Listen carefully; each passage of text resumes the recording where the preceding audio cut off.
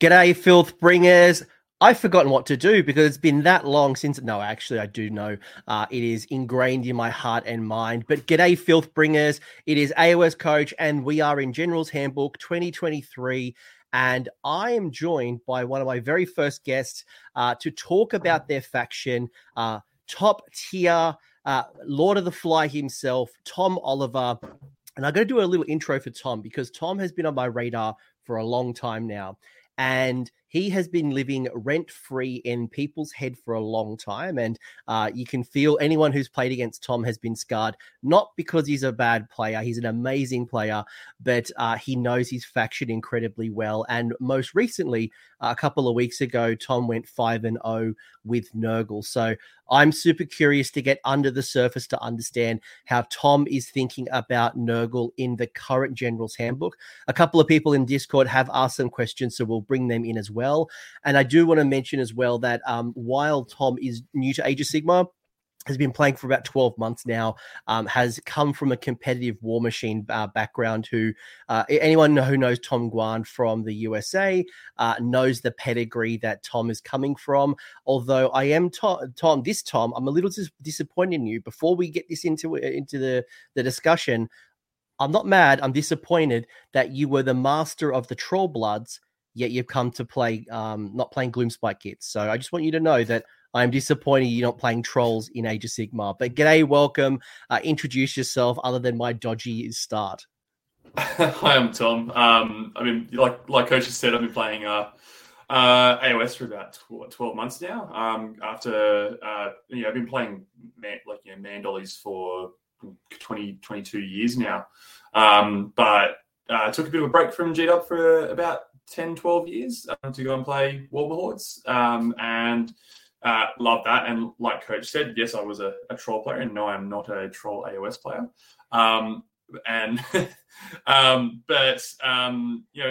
As things changed in all things in life, and as that game changed, I just looked for a new opportunity. And it was actually something I was teetering on, was whether or not I would play AOS, and rocked up to Sydney GT last year, it was June-ish, May-ish? Yeah, April. April, After 5 COVID stop restarts, it was, we ended in April.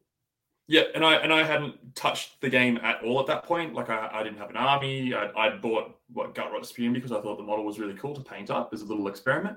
And I just rocked up and saw what the competitive scene looked like, and not like in terms of quality of player or anything like that, but just in terms of what the community was like. And I was like, this is really cool. And Sydney's clearly got a very friendly, people that I now talk to all the time, would let me stay at the table for half an hour and answer questions while I was playing and stuff. And I was like, this is awesome. And just how I was like, how immersive this game is and how beautiful this game is. And it was sort of hook, line, and sinker from there, and sort of decided Nurgle after talking to Tom.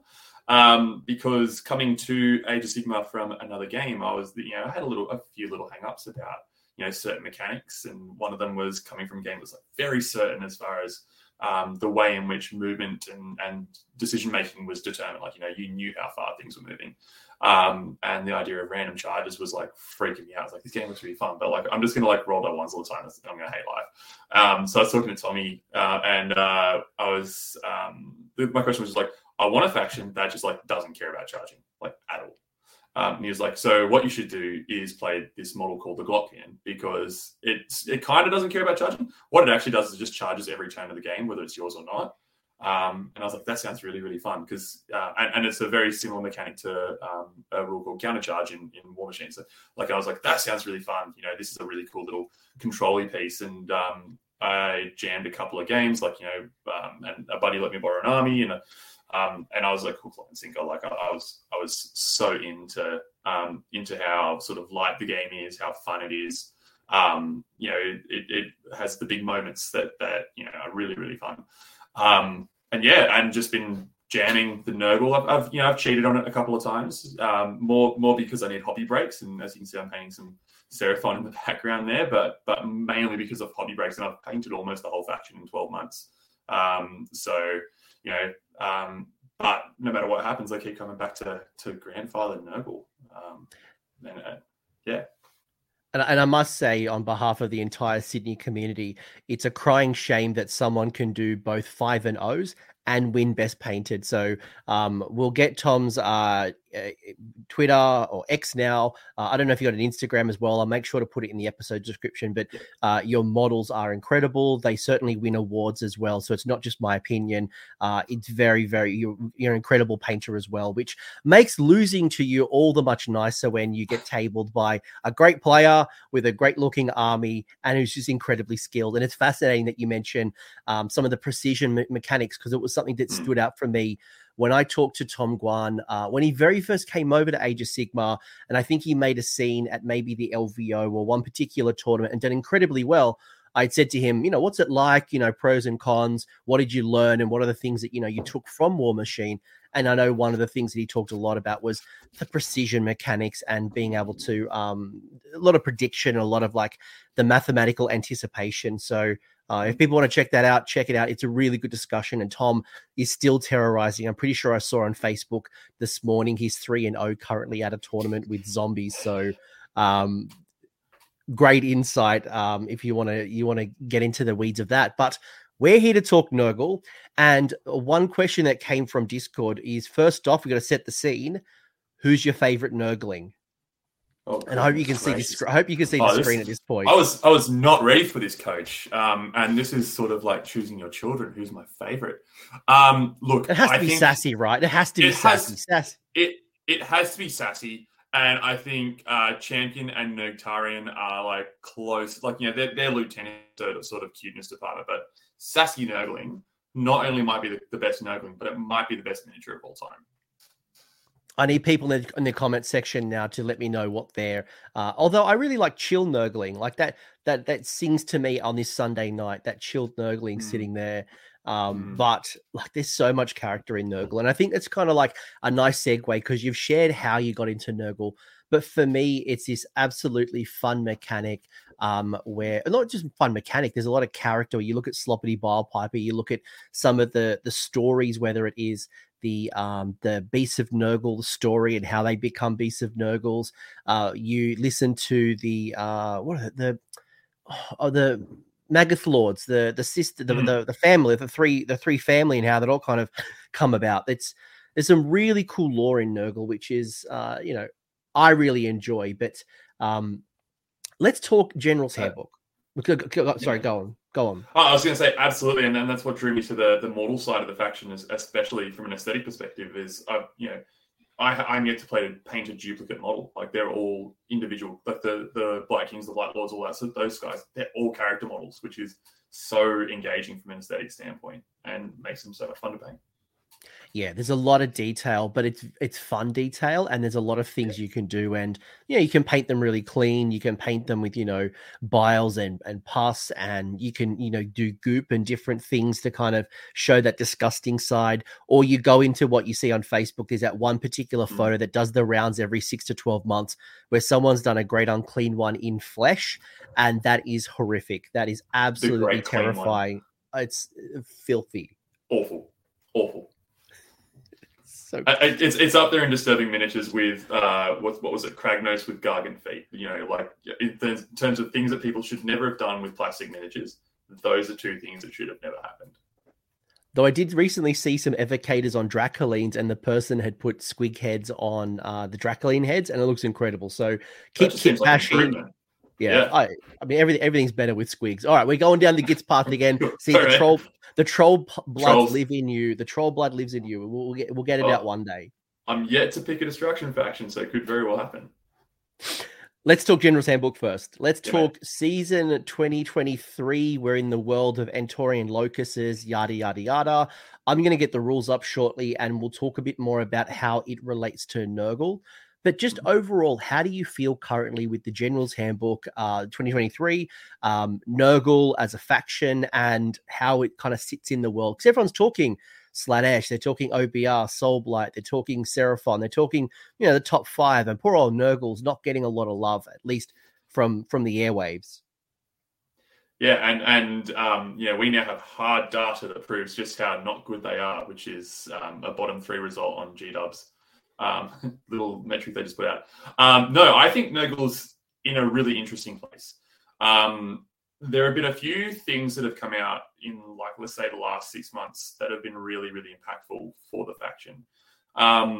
And as well, I think they're one of the more versatile factions you can play within the game. I think that they reward really thoughtful engagement with list writing, and they have really, really good capacity to tech for some of the boogeymen that are lying around. Now, it doesn't mean they're going to silver bullet the whole world. That doesn't mean that you're going to be able to write a list and probably rock up comfortably and just positive win rate or what have you. Like, I think that they're certainly with some deficits at the moment, but there's a huge capacity, especially in the hands of someone who wants to stick with them for a while, to really emphasize play, like expression of play.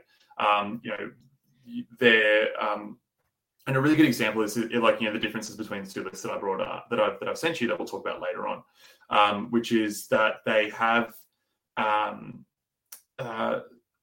because they're not just like a straight damage dealing army, and they're not just a straight armor skew army. They're a survival army, and we'll break down how that works at some point, I'm sure.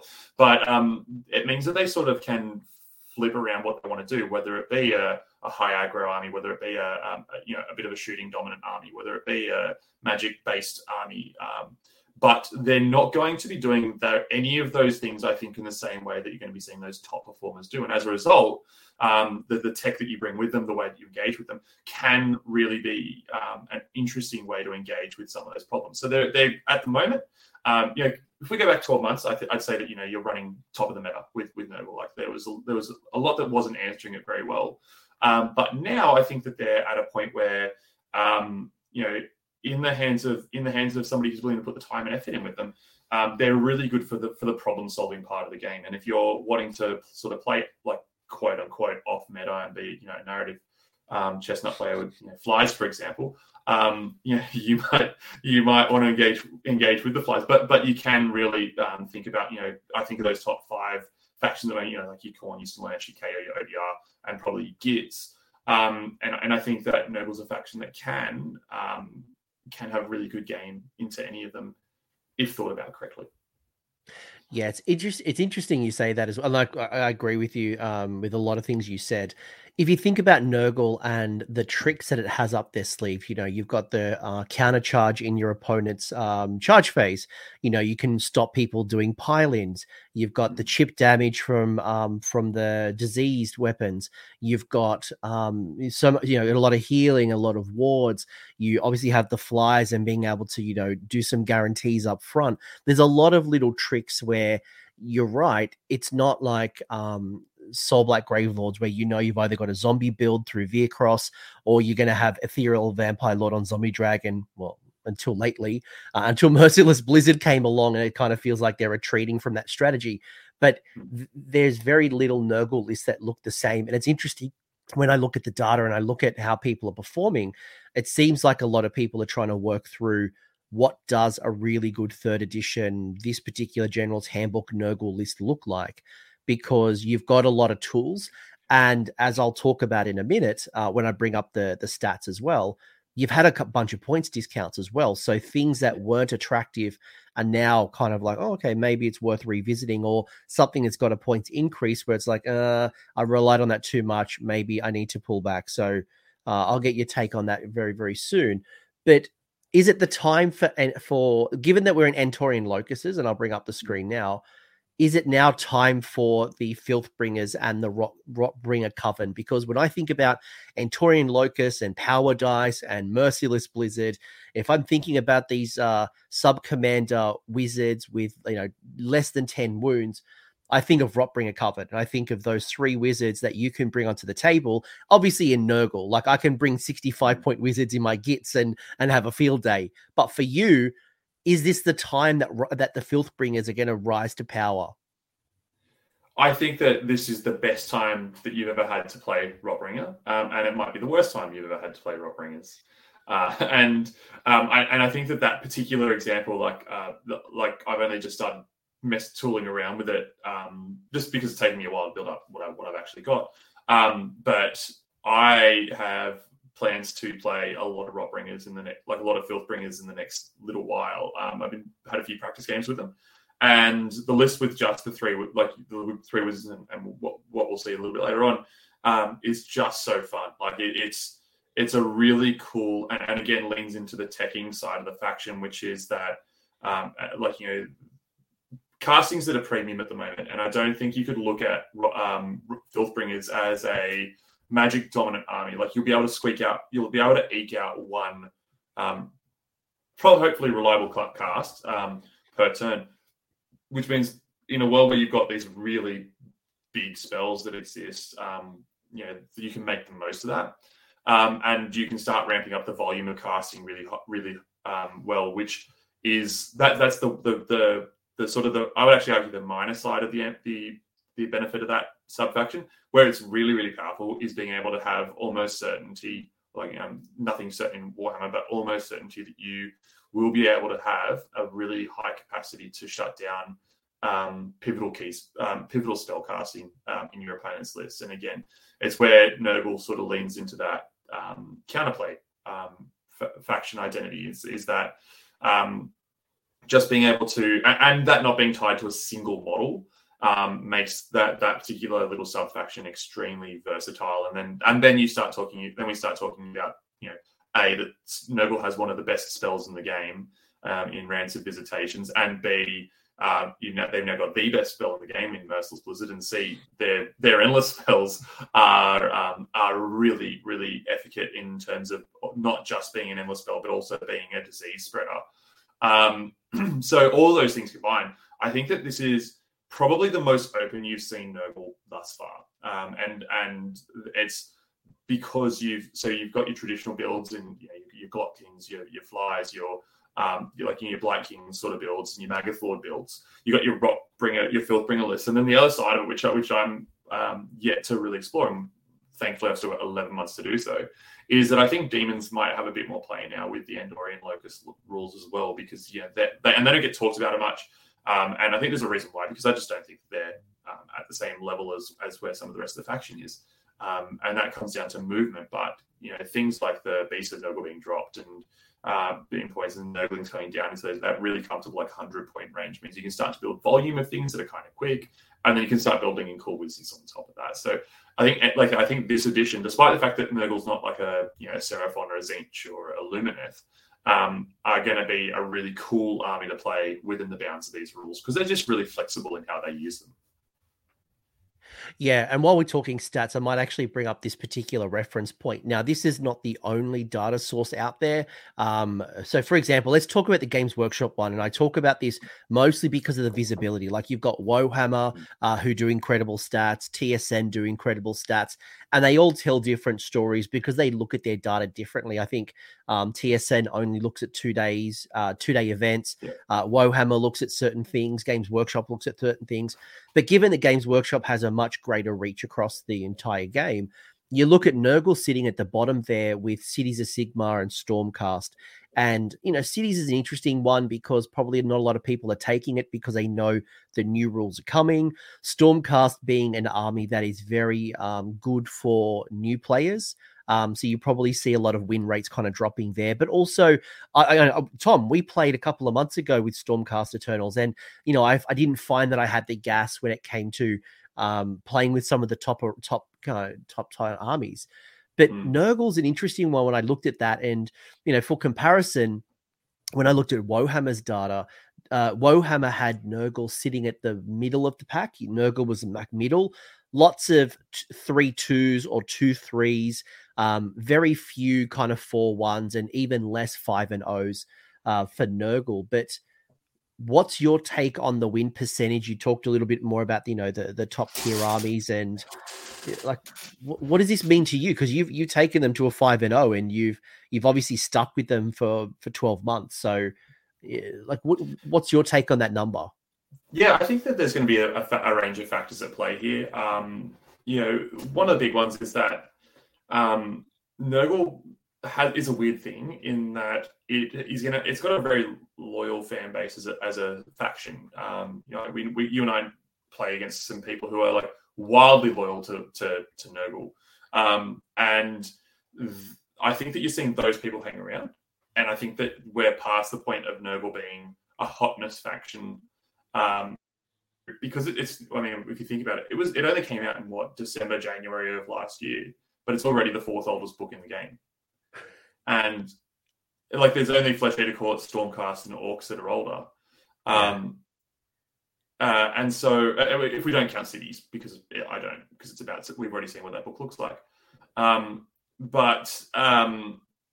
So you factor in those things. So I think that you will still see it represented, but I think you're seeing it represented by people who are really passionate about the faction.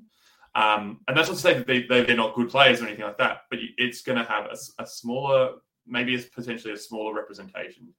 And as a result, it's probably just suffering in those areas. I don't think the last GHB was particularly good for Nurgle, because it's Galician champions, whatever champions. It was the champions. Were pretty painful to try and fit into lists and into established builds. And I think that in terms of building lists for Nurgle, they're very concept driven in terms of, like, you want to think about, like, I'm running an aggro list, and so I'm going to put pieces in that run very aggressively, or I'm building into a sort of that Dirtle mid-board control the army, and I'm going to put units into that work into that. So it was really hard. It was kind of awkward to sort of push those GHB pieces into lists. So you got that at play, and then you take into consideration that a bunch of new things have come out, and I think that being a little bit older, maybe having that lower representation, it's taking people a little bit to figure out how to quote unquote tech for things that have been released. So and stuff that has come out, I think, has been not great for Nurgle. Whether it be, like, I think the KO book was a really tough jam. I think OBR could be a fairly tough jam unless you bring specific pieces. Slaanesh is absolutely a really, really tricky game for Nurgle to play. So as you see the rise of those, I think it's sort of the meta, the macro of the game is sort of working against it. I think that, I mean, but at the same time, if we're looking at the variance in the stats here, even if we take the GW stats at 44% being where it sits, it's only 4% deviated from that midpoint, which is like your Beast of Chaos, Ironjaws, and there's a lot sitting at 48%. So I don't think sky's falling by any stretch of the imagination. It's very interesting to see what GW had to say about where Nurgle was at, in terms of, like, they're now actively looking to buff them. And I think that you've also seen a few choices made in the last updates that are probably going to have sent people to a bit of soul searching for a minute. So, and a really good example of that, whilst we had the flies come down, whilst we had Glockkin come down quite a lot in that packet, we also saw Rot My Creed go up by 25 points. And they were a unit you could just, like, jam into, like, in volume into lists. And now you have to be really purposeful about including them, because 150 versus 125 are very different point brackets to be playing in, and that's a huge change. And I think that's quite impactful. And I think that Blight King's not coming down as well. Not that I'm saying that they need to, but I think there was a lot of expectation that they would. I think that means that people aren't going to touch them as well, because I think, especially Glockkin coming down, the Glockkin Blight King, the Foot Boys and the Glockkin combination is so cool. Like, that's what I started playing the game out with, and we'll probably try and jam that again at some point really soon as well. So people might have their established lists at this point. I think looking around at, say, Slaughter, our local events, Bathurst, I think we've got people, I'm seeing people sort of, they're settling into their routine of, like, this is what I like to play in Nurgle, and I'm going to play that. And that might, that might be, it's sometimes a limiting factor as far as, like, success. But, I also don't see anybody having a terrible time using Nurgle. Like, whichever way you want to cut it, Nurgle players are always having a good time. So, it's a range of factors. But as opposed to something else like Stormcast, and I'd say that that's an interesting comparison point that you brought up, where you felt like they were sort of running out of gas. And I think I've had that conversation with a couple of people at this point. I don't think I'm having the same conversation with Nurgle. Like, especially this GHB, I think they can easily secure 5 tactics. I think they can stand in circles. Their output's never been that good. So you have to build into output if you want output. Otherwise, you're playing the control game or you're playing the versatile game. But I think that their ability to play the game is still really, really high. Yeah, I would agree. I don't think they're definitely not top tier. Like, if I'm building a list, I'm not freaking out thinking, how do I handle Nurgle? Definitely, I want to consider a strategy, but certainly, obviously, you saw the win rates there, whether it is, Khorne, OBR, yada, yada, yada. You can read the article. There's certain armies that are kind of terrorizing the meta right now. And I think, to your point, I do have a weird theory as well. And I don't want to go too into this because we'll probably spend 10 years on it. But you see sometimes at a tournament, especially, where people are struggling to get through like round 4. And I wonder, being that Nurgle is a game that's rewarded from like turn 4 to turn 5, I wonder if you can speed up your games and get to the full 5. Do you see the win percentages go up? I don't know. Let me know in the comments. I'd be curious to hear from people. Are you finishing your full 5 turns at a tournament? Because I think you do see some armies, some grindy armies. It can be a real struggle to get those 5. And yeah. And that actually, that changed. That was the reason for the change of my list between Sydney Slaughter, where I played a slower list. Like, it was like a couple of Magath Lords, a unit of flies, and 20 Rot My Creed and some other things. And it was very sort of mid-board, like, let's just grind it out sort of thing. And I had a game at the start of day 2 after having played 3 games that all went to sort of the very end of the round the day before. And my 4th game did exactly that, and I was like, man, I'm actually fatigued, like, and pushing through the end of that game, which is where I dropped a game in that event. But I was very cognizant that, like, pace of Nurgle can be really slow. Like, in the same way that I'm seeing Soulblight players have the exact same problem, dirtling as a faction identity. So, and not in terms of like doing nothing, but just sort of sitting there and grinding is a really, really taxing way to play the game. And like to Bathurst, I know I want to get to the rules in a second. All good. But at Bathurst, no, that's on me. But like at Bathurst, I played Gits, and I played, like, I had a bunch of Goblin idiots. I brought them, but I ran up against 2 Soulblight factions as well, and they have a lot of grind, and they're bringing things back from the gravesite, and that all takes time, and you start adding that up, and sometimes you're really pushing to get to the full 5. So just for food for thought, and I think just on yourself, how do you speed up your game? How do you make sure that you get to the 5? And because the faction identity does slow you down a little, but what doesn't slow me down is these Antorian locuses, because they have some cool rules. High level thoughts. We talked a little bit about the Filth Bringers and getting some good stuff. So I think you and I probably both agree that Filth Bringers isn't the auto include. Everyone doesn't need to drop their build of Drowned Men or Blessed Sons to run Filth Bringers, but it obviously has some good rules to play with. Regardless, against Nurgle, you've got some wizards. Where do you land on these Antorian locuses? Are you someone who is looking to add as many as possible? Do you always take at least one of these Antorian locuses to tap into a certain list, a certain spell? Do you think the spells are just okay for Nurgle and doesn't actually add a lot of benefits? Like, where are you at? And what advice would you give to me if I was building a Nurgle list? Yeah, really, really good question. I think it's an all or nothing conversation as far as the Andorian locusts are concerned, like little wizards. I think you can splash a wizard in and not be punished too hard. Cheap factions. So, those sorcerers are 140-ish points, 150-ish points, which is significant. Like, that's for something that, for a faction that doesn't have a lot of high need for building pieces around like synergy layering, especially when we're talking the mortal side of the faction. What makes them good is that things are independent operators. The Rotbringer Sorcerer, as the example here, is a really, really good piece. But if it's not gelling with the rest of the list, you can be a little bit sacrificing efficiency for cool things. And as a result, like, I've sort of got to a point where I'm building lists where they have the Filthbringers, or I'm taking something like a Be'lakor or a Bloab instead, which is something that gives me synergy or gives me independent threat pieces as well as being a wizard, because the really important part of the Andorian rules comes from the primal dice. And so which is where I would say, unless you're building specifically for it, what you're bringing Magic to a Nurgle list for 9 times out of 10 is unbinding, and using, saving your primal dice up 9 times out of 10 for unbinds.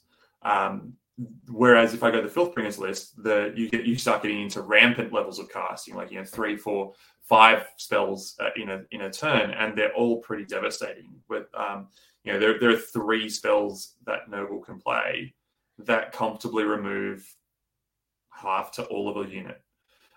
So then we're starting to enter a conversation of like, it's not a counterspell rule, it's a casting rule. And so like I've landed like someone like Be'lakor I really love in lists, because you got Dark Master, and that's a really, really powerful rule. But outside of that, he can run the job of like, he's a bit scary in melee, but he's a 2-cast wizard, and that's really, really, really important. Is that you brought this cool piece who can actually spend a lot of the game just playing the denial. Bloab has a similar role. He's only a 1-cast, but he has a casting debuff attached to him. And so those 2 pieces are really, really synergistic in terms of like, I want to build an output army. I want to build an army that has these independent operators. I'm not needing to go and grab a 150-point wizard who might limit me from taking other things in my list. And then I could play 3 wizards plus any other wizards I want to bring, and really start leaning into these Andorian Locust rules with the extra cast, with the primal dice, with the blizzard, the blizzard wizards, and all that jazz. So it's an interesting place to be in terms of like, they have way more than one way to handle this rule and handle it really well. So what I'm hearing, if I just summarize, is I'm hearing Andorian Locust, which is our small heroes. You can, and also don't have to run it. Obviously, that's up to your selection.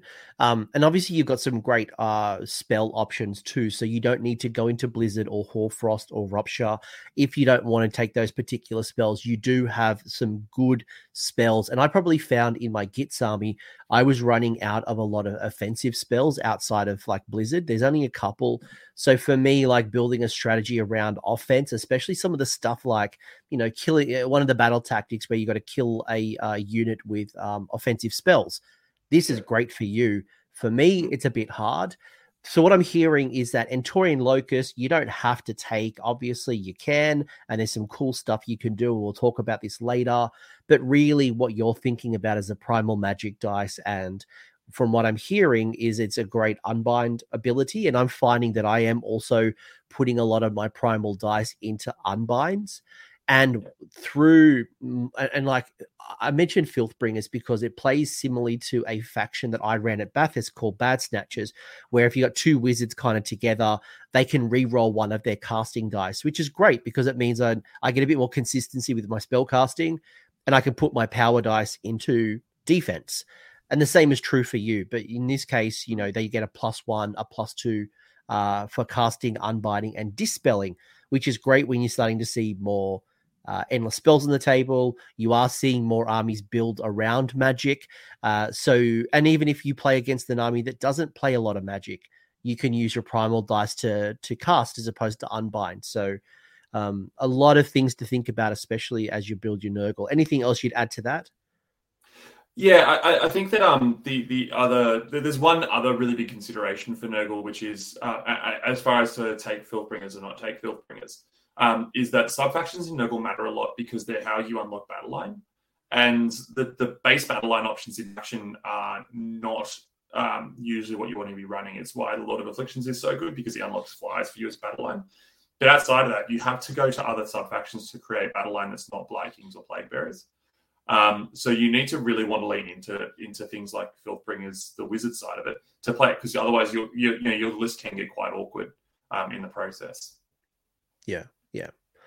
Cool. No, that sounds good. And I'm only talking Filthbringers, folks, because it's the season of wizards, and the Filthbringers sub faction is definitely built around that particular piece.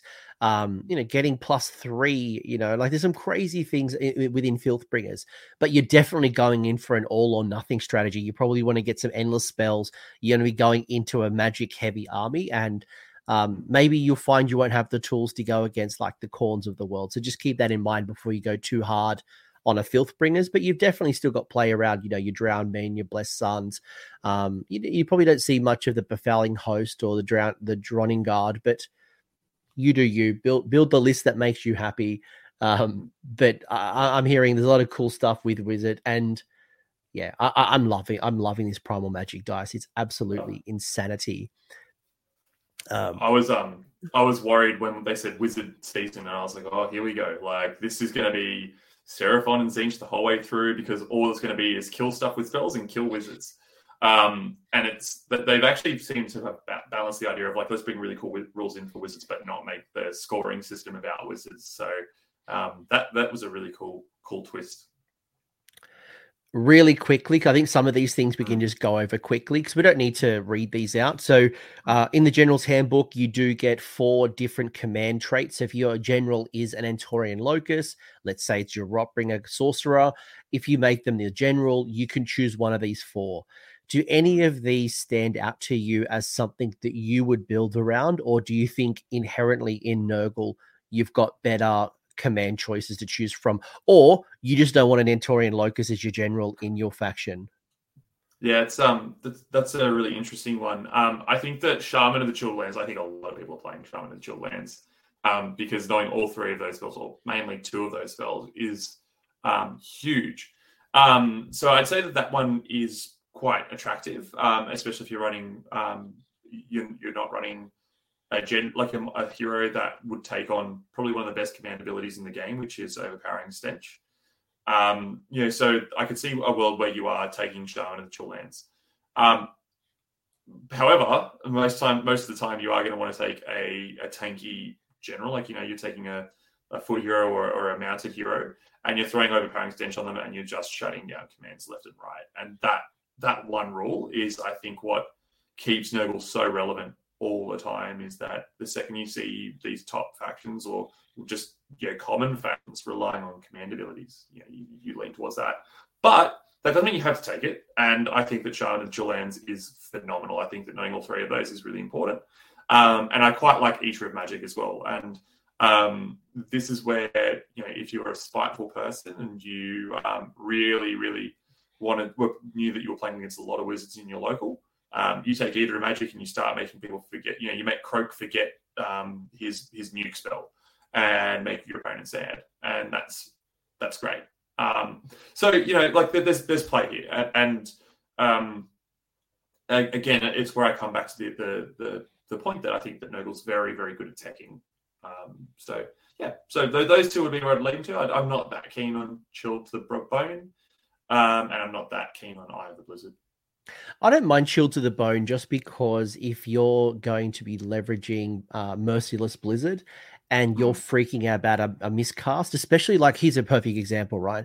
I played Khorn at Bathurst GT, and Khorn, if you miscast, especially in the range of the Skull Altar, you're going to do even more mortal wounds to yourself. I think it's D6 +3.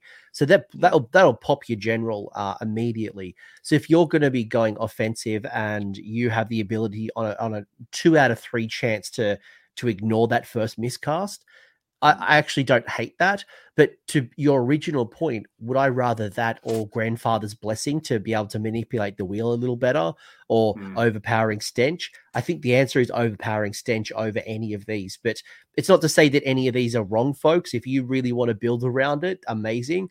But I think for me, and I'm not a Nurgle player, so take it with a grain of salt.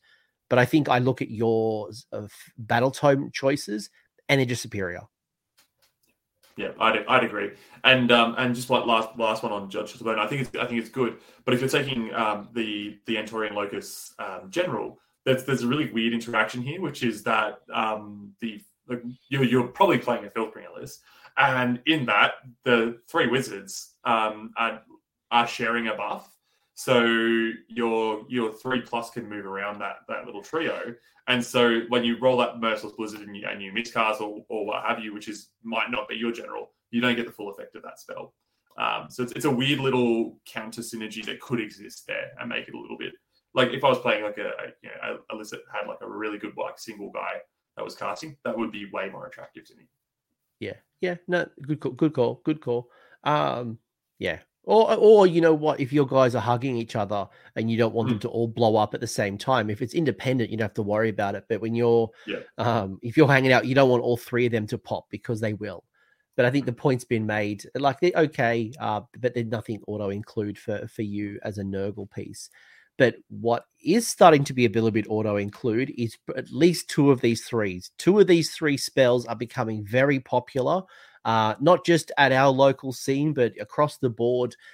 People are talking and raving about these spells. That is Hoarfrost, Merciless Blizzard, and Rupture. Do you see all three of these being great choices for Nurgle? Let's just start at the high level. Where are you at with these three spells, and do they overtake any of the good spells in your list? And you've got a lot of really good spells in Nurgle. No, so there's two or three that I think are good for Nurgle. I think Rupture leans into Old Mate Cronspine, and that's a combo that we're seeing, and at least until this spell is fixed. If it is going to get fixed, which is to not be able to make your own Cronspine wild. But Nurgle doesn't run that piece, and or you can, but it's a really expensive piece in a faction that's already really expensive. So I don't see that one being played a lot. However, the other two are really game-changing for Nurgle. In that Merciless Blizzard, I'll talk to that one because I think that's really easy to see why. In that Nurgle can have a bit of a problem in just one-rounding a really big thing. So a really good example is, and this is sort of a litmus test that I have for output of a list when I think of one, is how do I deal with a Gargant list? And they whichever way you want to look at it, Gargants are probably one of the best.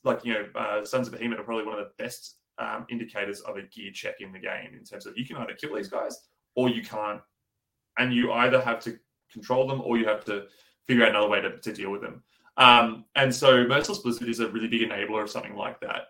It's not just for, sucked in idiot, I killed your zombie dragon. It's actually part of a bigger concept in the faction, which is, can you push that out?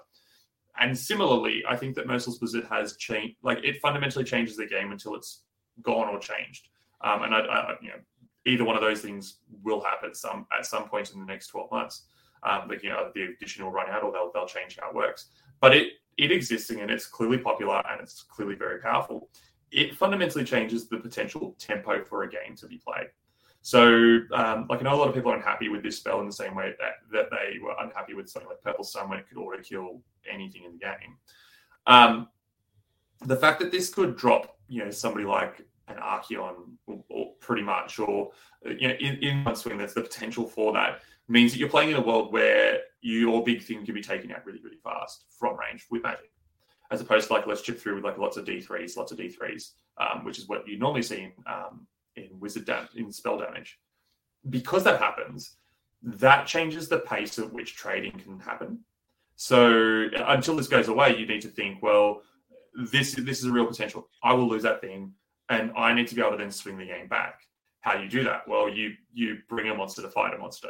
You take Merciless Blizzard to sort of keep up with the exchange rate in a game, the trading rate in a game, which is that if they can take it out, I need to be able to take it out. So for those two things, I think that Merciless Blizzard is really actually quite good and important for Nurgle. Where it's probably not great is that I don't think the wombo combo of Portal, because you can't do it, but it's a really good example of if you're going to build this magical damage output thing, it's about building a magical fortress. It's about a castle sort of play, and you're now trying to lure people in and just really counterpunch through. So Merciless Blizzard is really important and really cool, at least until it's gone, and it's good in Nurgle as long as it's in the game, sort of thing. Can I pause you before you go to Hoarfrost, because I want to talk about the difference between you and I on the competitive scene. So I play Gits, right? Who knew?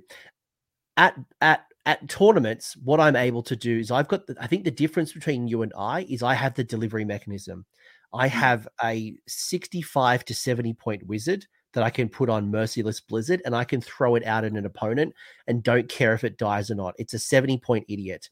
In addition, I've got things like Hand of Gork, or if I was a Skaven player, I've got my Narholes, or, there are some armies that have teleporting shenanigans with cheap wizards, and the risk to reward ability is very, very low. If it fails Merciless Blizzard and dies, it's 70 points, don't care. But for you, you're paying 150 points for that sorcerer, where it's a much harder trade-off, and you don't have the teleport to deliver it within 12. I can teleport just outside of 9, which gives me a perfect way to then delete you with Merciless Blizzard. So I think that's like one consideration. And if you are looking at Merciless Blizzard, you've probably got 1, maybe 2 chances at best. And how you get that wizard within 12 of what you want to delete is probably the challenge you need to think about, and how you consider it. And I think that's the difference between like Skaven and Gitz versus probably most factions with Merciless Blizzard. It's a really good point. And it's where I think those two types of factions are going to have to fundamentally think differently about how they use that. So for the web spinner shaman with the teleport pew pew, like you if you have the ability to take that, you take that in every bloody list. Like, it is wonderful. Whereas in let's compare that with Nurgle, it's where you turn a 140 point wizard into your late game closer. Or your 360 point little coven into a late game closer. Like, they're waiting to mop up at sort of the late stages of trading with that spell. But you're right, you're only going to get 1, maybe 2 chances of casting that in faction.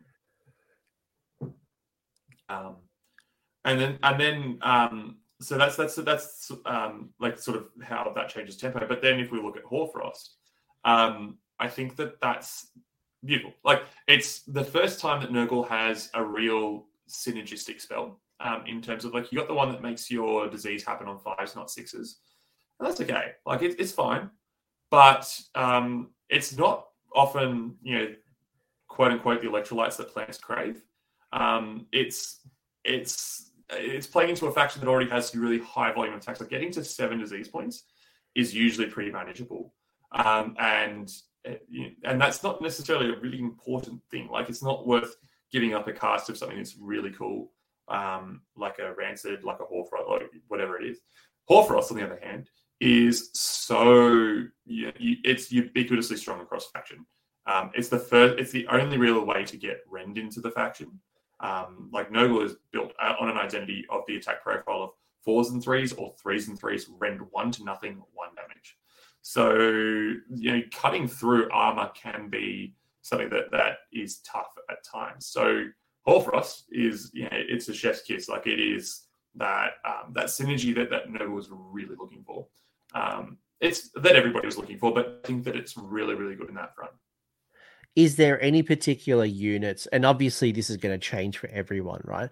But is there a particular unit or units that maybe benefit the most from Hoarfrost? That maybe, like, I'm always going to chuck this on my Guo. I'm always going to put this onto X. Like, it's going to go onto so many units in Nurgle. And the big there's not a bad unit to put it on, especially when we talk like squad-wise, because one of the things that Nurgle tends to wind up having is volume of attacks in melee.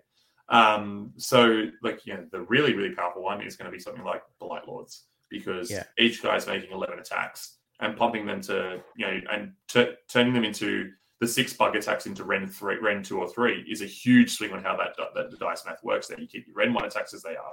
They're wonderful. And then you turn this second set of attacks, which have been okay, into the better attacks. You're cheering. But then we talk about, Blight Kings and them picking up Rend 2 or 3, 25 attacks from a pot of 5. Even the difference that it makes to something like Rotmire Creed. And we talk about Rotmire Creed as a shooting unit all the time, but their attack profile is identical in melee as it is at ranged. 4s and 3s, rend nothing, 1 damage. So you're probably going to play them in a larger block, so you're getting up to 40 attacks out of that unit, and you're probably going to all-out attack them because that's what you do to large blocks of units. So they're hitting on 3s, they're winning on 3s, and then you add any form of rend to that, and you've turned them from like this okay unit. Like they're very versatile into this really, really, really, really powerful unit. And that's a game changer. Like that's a big game changer. And the same theory applies to Nurglings, to Plague Bearers, to Plague Drones. Any of those units, probably for the same reasons as the Rotmai Kree, it changes what those units are capable of.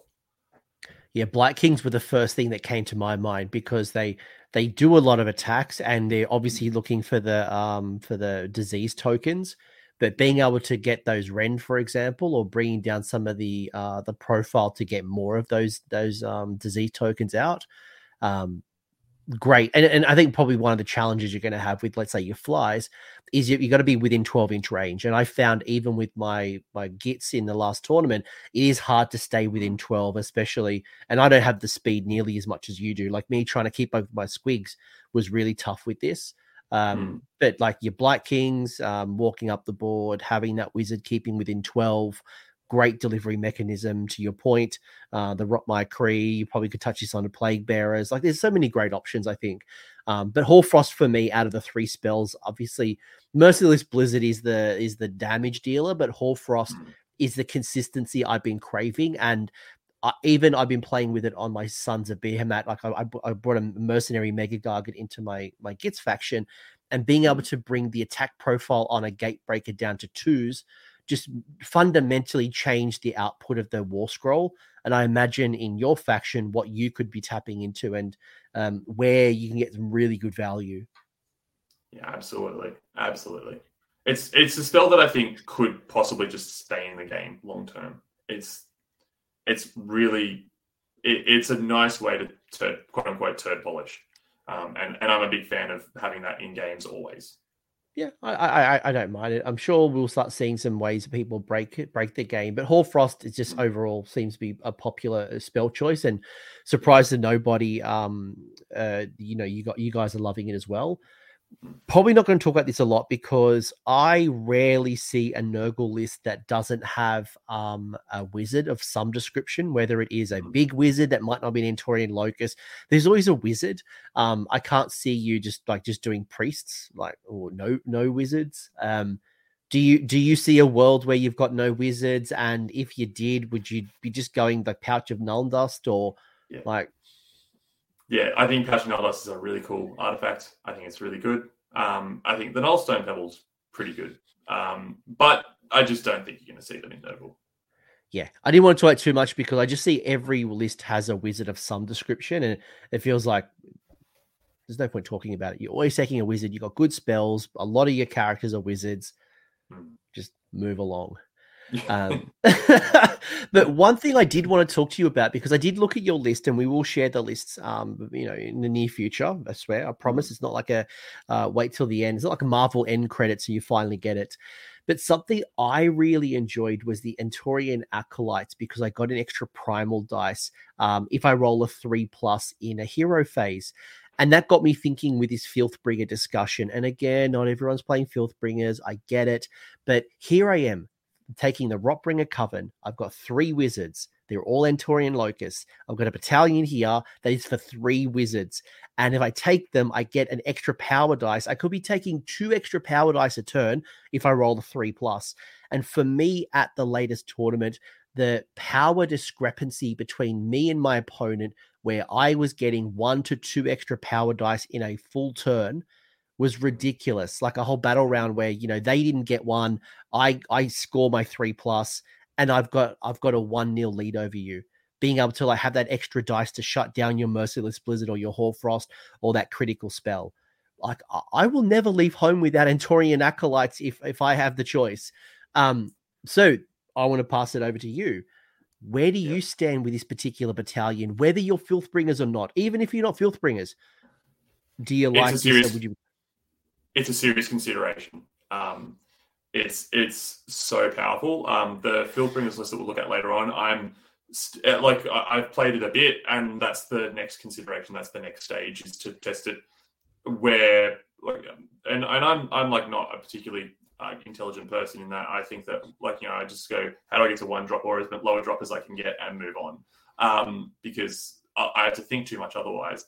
But I think that abandoning drops, especially with wizard builds, to get Entorian Locus acolytes is super, super powerful. And I think that there's two battalions that are really dragging me away from Battle Reg now, which is that one and Command Entourage.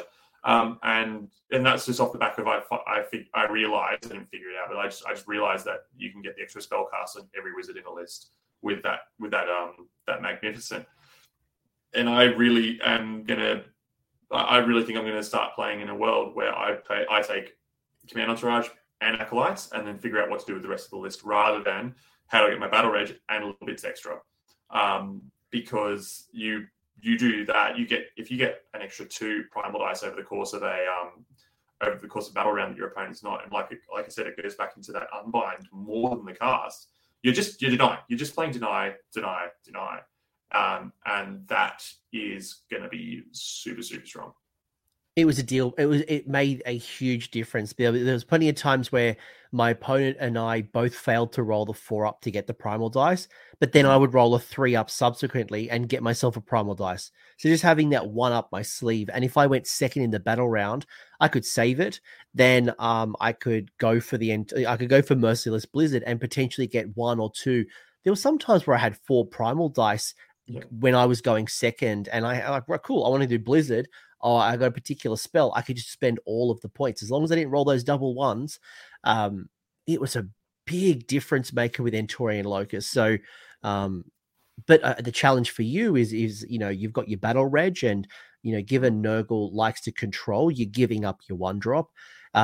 If you're going to take Entorian Locus, that's at least 2 heroes. And then to fulfill Warlord or battle reg, you're going to need a bunch of other heroes. And that your heroes are super expensive again compared to my 70-point wizards. So it's an interesting trade-off for you. Yeah, and you can that's you hit the nail on the head in that heroes are expensive in faction. You accidentally get to 600,000-700,000 points worth of heroes in Nurgle without really trying. And so that's a consideration. But I agree wholeheartedly with everything you just said there. It's so strong. So if you were talking to me as like a list builder, are you no, because I want to be battle reg still? Are you, maybe, depending on like the style of list? Are you, as you said, having 2 spells? And a lot of people don't know this, folks. When you take either a command entourage or a warlord battalion, you don't always have to take a second artifact. You can choose a spell, a prayer. You can take an extra triumph. There's a whole bunch of enhancements you can take instead of just artifact. And this is the first time when I was building my list. I actually have been testing 2 spells on my wizards the whole time until I swapped it out at the very end. And I partially regret not taking 2 spells, because having a faction spell and Blizzard, Hoarfrost, Rupture, having an option in addition to Arcane Bolt, Mystic Shield on each of my wizards, it's so good. I'm a big fan of utility. Yeah, it's big. It's absolutely big. And that's where the consideration. Sorry, I've just lost track of that. But I think that's a really, really important consideration, in that what you're doing with Nurgle now comes back to figuring out a concept, figuring out and I've been playing Mandollies for a while, but not just that. But if you think like deck building games, if you think MMORPGs or MOBAs or whatever, the strongest things, the things that succeed the most, is where there's a clear identity and a clear strategy at play. So if you're playing a Nurgle list that doesn't necessarily need that tempo goal, if they're a bit agnostic about whether or not they're going to go first, second, whether or not they're going to cop a double or not, then you open yourself up to not needing to even really think about battle reg. You can go more down the route of your double, and I think that they work in pair 10, and especially, again, I'm going to talk more to Filthbringers in that example, in that you probably go down the route of both, because Filthbringers is going to give you the Entorian Acolytes battalion, and pretty much guarantee that you're going to get your command entourage as well. So it rewards on both fronts, because you're taking 3 wizards. So you just take 2 Entorian Acolytes, you put the third one into the into the command entourage plus whatever hero you bring and whatever heroes you bring, and then you're good to go. So that's a really good consideration at this point. So I was just rereading the rules for Filthbringers. Add 3 instead of 1 if that wizard is within 3 inches of 2 other wizards. So, like, it's not hard to be getting a +2 on the spell cast, +3 if you really focus on it. So a +3 on your casting, unbinding, and dispelling. Plus, trying to go for some high casting like your Hoarfrost, like your Merciless Blizzard, or anything in your subfaction. Even getting a +2 to unbind is an incredible figure that might unbind the spell without even having to spend a primal dice, which then you can reinvest somewhere else, or you can use it for other big spells. It's and that's kind of why I go back to Filthbringers, not because I think this is a season for it, but if there was any time that you want to make the most of 3 wizards running around, there's battle plans that reward you for having Entorian Locusts on it. There are spells and abilities. This is the season. But do I always have to run Filthbringers? No, it's just the example I'm using. It's just obviously you don't get as much spell casting abilities if I take Befouling Host. There's different strategy in play. You probably take one wizard that makes the most of it, so you're probably not taking Entorian Acolytes. But the Wizard Finders of Entor, I have not found a use yet, at least in the armies that I'm running. I'm sure there are some builds, and maybe because I just don't have many monsters that aren't heroes. Do you think Nurgle is someone that could benefit, or would you consider the Wizard Finders, or are you happy with Warlord, Battle Reg, Command Entourage? Yeah, I don't get Wizard Finders as a sub-faction. I guess if you started to see like Tzeentch being really prevalent or a big problem. But I don't know, it's a weird one. It feels like the definition of a Sex Panther battalion, like 60% of the time it'll work every time, but outside of that, it's just useless and bad. So I'm just a bit lost on that one. And I read it, and then as you were talking about it, I had to reread it. Is probably where because I've forgotten what it does. If it could be a monster that was a leader, I think different story. I'm like, okay, cool. Now absolutely, I could do something with it. But considering it's a non-leader monster, I'm like, I don't have a lot of reasons. And again, I'd rather take something else than that. I just don't find a lot of use at the moment. Like, thinking of the meta, right? OBR not going to help me right now. Khorne definitely not going to help me. KO ain't going to help me. Seraphon, I've got to crack through those Kroxigor or those Skinks or those Saurus warriors before I get into those wizards.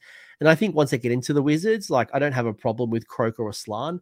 It's just getting through the meat shield to get to that point. But yeah, like Tzeentch, even Lumineth, it doesn't really benefit that much. Like, okay, cool, I can heal one person in the unit that's a wizard.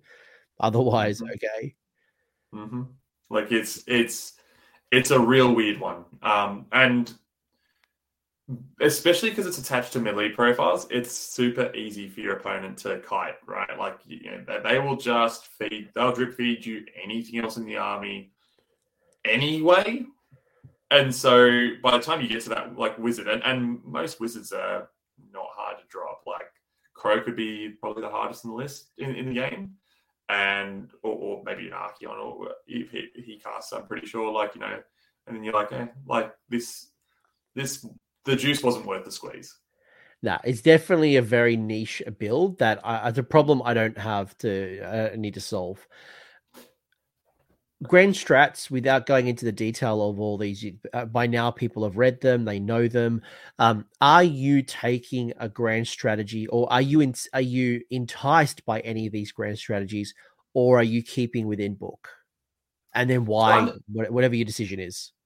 No, yeah, good question. I'm staying in faction grand strategy wise at the moment because I think Blessed Desecration is still one of the best grand strats that GW have created because of the way that it works. It's good for play, like in terms of like you're working towards it throughout the game, but it's really about exemplifying what Nurgle's trying to do, which is play for 5 turns, control the battlefield, finish the game controlling a piece of terrain. So it leans into what you're doing anyway. But I do think Overshadow is very, very doable for, it's most builds you're going to have, you're going to be able to preserve a battle line unit, and it leans into, again, what Nurgle's trying to do, which is play 5 turns of the game. And in the course of that, there's a very good chance that you'll be able to punch through all battle line. Unfortunately, Overshadow can also be just denied by your opponent running a unit to the back of the table, which is very, very sad. I don't mind spellcasting Savant either.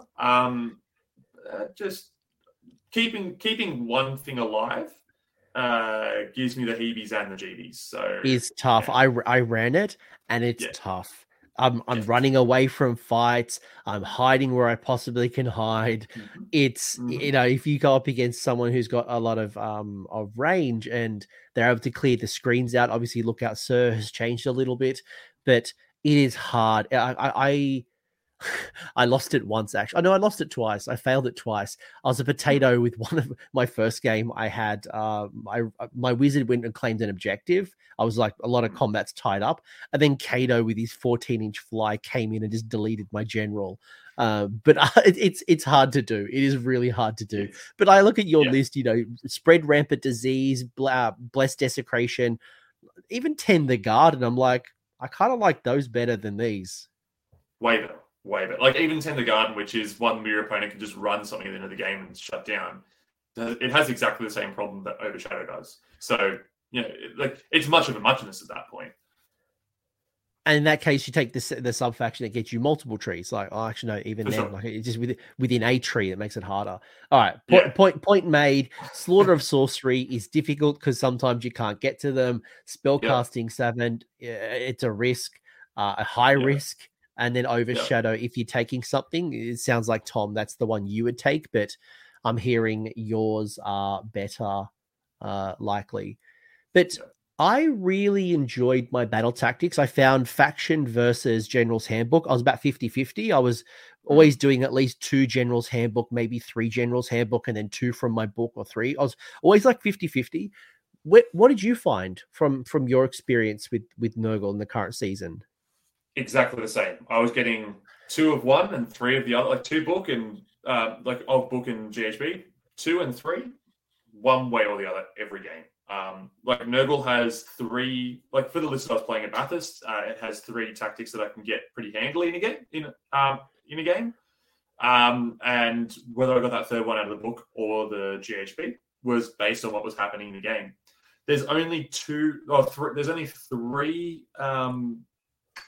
3 tactics that I'm yet to do, which is Reprisal, Endless Exploration, or Magical Mayhem. And I guess like go me, I haven't had my general die. So like, over the last, because I've only played Bathurst and one other little event. And Magical Mayhem, that one's always scary because like it's about like kill with a spell, and if you're only casting like 2, maybe 3 spells that do damage in a turn, and your opponent's going to try and unbind all of them, that one, like, I'm not running Seraphine, I'm not running Zinch. Like that one seems hard to guarantee. So yes, but outside of that, the rest of them, like the whole set are really, really well balanced, I think, and I think they're doable for pretty much any faction. I like that they're not stand on objective in a certain way, which is what we've seen in the last 18 months worth of GHBs. So yeah, I'm a big fan, and that they're all situational dependent, but common situational dependent. I'm going to ask you the burning question that I know chat will want me to ask. Turn 1, what are your battle tactics? And there's 2 that stand out for me, and the ones that I ran all the time. But where are you? Like, if you're turn 1ing, what's your go-to options? Yeah, there's 3 that I turn 1 with in my Drowned Men build, which is Intimidate the Invaders, which I try to keep for later in the game, like because your pre-game move, like typically, even if you get pinned by moving forward, if you've decided to move forward because you're not scared of what your opponent's going to take, you might even be out of your territory at that point, which is kind of cool. So that's probably the least common of the 3. Outside of that, Magical Mayhem, like, Nurgle's not really casting spells at your opponent. They're not really casting spells in synergy. So I had a lot of games where I would have Be'lakor stand 30.1 inches away from my opponent's line and cast Mystic Shield on absolutely nobody and get a tactic. You mean dominance, right? Magical dominance, which is Magical cast one dominance. spell. Sorry, Yeah, cast. just want to clarify. Yeah. Dominance. Yeah, stay outside of 30. Watch out for heroic willpower. Like, make sure no one else gets a sneaky unbind. Don't ever pick it against Legion of Night because they're going to heroic action teleport to unbind to be in range.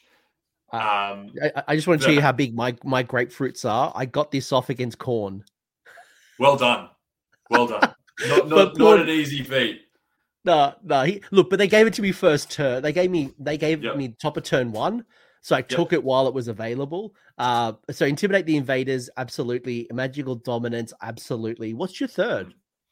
It's a Nurgle one called the Droning, which is, especially in a pre-game move world, it's have a different unit of flyers in every quarter of the battlefield. So again, it's a no dice rolling. It's you can just guarantee it, especially in lists where you're not having to hard commit your alpha. It's not hard to leave 2 units behind, or a Lord of Afflictions and a unit behind, send the rest up the table, and just guarantee that one. I just want to call out as well, because this caught off a few people I noticed when I've been playing with them. Magical Dominance is, there's 2 factors. You've got to get a spell off, and you can't fail anything else, or nothing else can be unbound. So a lot of people that I've seen have not read that second part. So like they'll go for a second or third spell cast, and if one of those are unbound, your whole grand strategy's out. So just doing the lowest cast possible. If it happens to be Mystic Shield, do 1 and then give up your whole spell cast for the rest of the turn, because you will lose Magical Dominance. Just as a friendly reminder, I caught out a few people that surprised them. For sure, like it's okay to live in a world where you stand by an arcane terrain, dump 2, taking second, dump 2 primal dice into casting an arcane bolt that you don't use, and then just stop casting with your whole army. Like, it's okay. It's a good call on arcane terrain as well. Like, hunt down arcane terrain. Make sure you got a wizard within 1, if that's a possible option for you.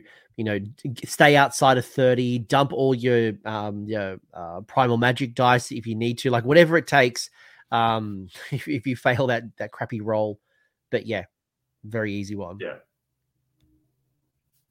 Sweet. Cool. But the rest of them super cool. Yeah. Yeah, they're all pretty achievable. I've done Reprisal. The only one I haven't done is Endless Expropriation. That's the only one I haven't found, because, funnily enough, I have not faced against. I haven't played against any endless spells. Like, people have taken them, like Gravetide or Geminids, but none of them hit the table. Like, I actually haven't had a chance to get rid of any. I haven't played really many Cron Spines lately. It's wild. I haven't played many spells. The Cronspine one's really, really hard now, because if it's been taken, like, it's not 2022 where you're seeing a Cronspine in every other list. It's been taken pretty exclusively in lists that are comboing to level it up and turn it wild anyway. So they're going to deny you the ability to make it wild regardless outside of turn 1, and you're not going to be able to kill it. Yeah, for anyone who Rupture right now doesn't specifically say that the incarnate has to be an enemy incarnate. So you're seeing people like Zinch just go, cool, I have an incarnate. As long as I keep out of combat with my own people, I'll make it Ruptured. But I haven't had the chance.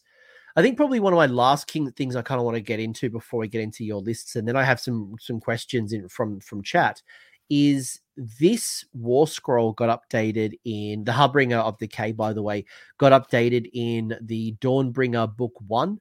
We're not going to talk about the Regiment of Renown, because you can't take it, so it doesn't matter. At least for you guys, it doesn't matter. But the Harbinger of Decay had some interesting changes. Both it lost some things, but also gained some things. And the sentiment that I've been getting right now is it's a cool model, don't get me wrong, but there's a few things that it lost that maybe they missed, that they wish they still had, and I haven't seen it yet in many lists. As a Nurgle expert, when you look at this War Scroll, do you like it? And if you were going to take it, like, what's the type of list that you're running, or what's maybe the units that you want to be using the Harbinger with? Yeah, the Harbinger is a funny one, isn't he? We got everything that people have been calling out for forever, which is we want a priest. And turns out you don't actually want a priest. It's a weird one. So he's an interesting one. Where the actual biggest sin they committed with this, as far as like it being a viably competitive piece, it went from like 140 odd points with that wound and save profile to 190 points. So what it used to be was basically a discount Lord of Afflictions. Like if you didn't have the points for a 230 point mounted hero that could take the crown of the split on helm and the overpowering stench, you could put it on this guy and you play he's a little control idiot that runs around. He's 190 points now, so he's a 40 point discount as opposed to a 90 point discount. That's quite a significant change. And the rules that he picked up aren't exciting good enough to be be a ubiquitous pickup. His native prayer also just isn't what's drawing you to the card, the war scroll. And I still haven't quite figured out if you want a bell or a scythe, because neither seem particularly synergistic. The bell, like he feels like he's fine if you want to take the regiment or renown in Slaves to Darkness, for example. That feels fine, because there's a lot of synergy there in terms of they're not racking up disease points. So instead you put curse on them. So then I would ask, like, what universal prayers, because that's kind of now what we're dealing with, is that you're paying 190 points for a priest. What prayers are you caring about? You're getting heals every turn, and army-wide heals every turn, and D3 army heals army-wide single turns in every build, and sometimes every turn in some builds. So then we go, okay, so that's not super duper important. Maybe if you're running you want to run in with the Maggotkin, that'd be cool. So then Curse actually might have some legs even in Nurgle where you're stopping disease. But I'd be doing it in a list that's like running, I've sort of toyed with the idea. I've written a couple of lists, which is we're going to run 2 units of Rot My Creed. And so you curse for one unit and you don't for the other, sort of thing, which is really hard. And but in terms of those guys with shooting on 6s to wound, do mortals would be really, really, really good. Might be worth a consideration, but I think him into like a mass Rot My Creed army, that would be the only place where I actually would take him. And even then, I'm not sure I would. And just to clarify something you mentioned, when you say it would stop disease, it's because both disease weapons and curse are triggered on 6s to hit. So you can't get both. It's one or the other. You get to choose. The question is, what do you want to choose? And do you have the volume of attacks to be taking advantage of curse? The challenge with curse is its range of 9. So it's always hard to be within range to pull off curse. I found my best strategy was like my priest wagon in Daughters of Cain with my, cold drinks that wants to be close to combat. But outside of that, pulling off curse is incredibly tough. Because even if you have a teleport, you can't teleport within 9. So you've got to walk up and get within range. And you're right, 190 points. Look, for me, the thing, like obviously one, having a priest is great. Get rid of some things like Daughters of Cain, Fire Slayers, just to name a few, some of their abilities. But it's the Shudderblight rule that I really like. But do I need to spend 190 points to get Shudderblight where I could use Geminids? I could be like, there's other ways that I could be using, do I need that for 200 points, basically? Take Overpowering Stench, for example, and have it in a much bigger range. Maybe Shudderblight in a world where you're like super duper scared of OBR. You take him as a second Overpowering Stench piece, but it's a hard one to fight for at the moment. Yeah, no, it's fair. Like, it's a lovely model. Don't get me wrong. Probably the points are a little bit off. Like, if it went down to 160, 170, maybe it's a bit more attractive. But nothing screams out. I think if I had the choice, I'm probably going the Plague side. Like, while I like the idea of the bell, the fact that the Shudderblight has to be within 3 inches makes me think that I need to be a bit more offensive with this. And subtracting 1 is not a lot. Like, it's okay, but it's not huge. It would have been fine as an every turn rule, and the fact that it's not makes it the bell not worth it in the slightest. Yeah, the once per game -1 when we used to live in a world where Corn would half your run and charge, and you've got other spells that can do stuff like that. I guess for me, it's just like, I got other points to spend on. But you have spent your points here, so this is your 5-0 list, and then we'll go to an alternative thinking. Like I know not everyone wants to be Lord of the Flies, but here's what got you 5-0, and I'm probably less worried about the list. I'm more worried about like why did you build it? What's the combinations? And how do you play with it? Because you don't have a lot of models. It's hard to contest objectives because they're worth 2. The unit of Pascal Blight Lords are worth 4 on objective total per unit, obviously. Mm-hmm. Other than the Rotmire, you don't have a lot of objective control. Yeah. So how do you control the board? How do you go 5-0? How do you beat a Slaanesh army that has 88 Blitzbob archers? How do you make the most of this faction, and why is it the time to play with flies? So you actually answered the question in your question, which was 88 Blitzbob archers. Terrence, wonderful, absolute gem of a human being. Love him. Have played him a couple times before. Love playing against him. And watching him rock up to Sydney Slaughter with his list, I was like, that's literally the benchmark of what you need to beat in order to think about placing in the tournament. From my side of things, I wasn't too cared about. I didn't care too much about the idea of placing, but it was a really interesting thought experiment in terms of like the game in New South Wales has a very clear litmus test of like what the very top end of power curve is in terms of like this is an oppressive threat range list in terms of like you can't really engage with it in most armies before it wipes you out. It's got tremendous output. And it's a list with like no linchpins. Like it's a list where you take killing anything in that list has equal value, which means you have to be able to kill the whole list sort of thing in order for it to drop its total efficacy.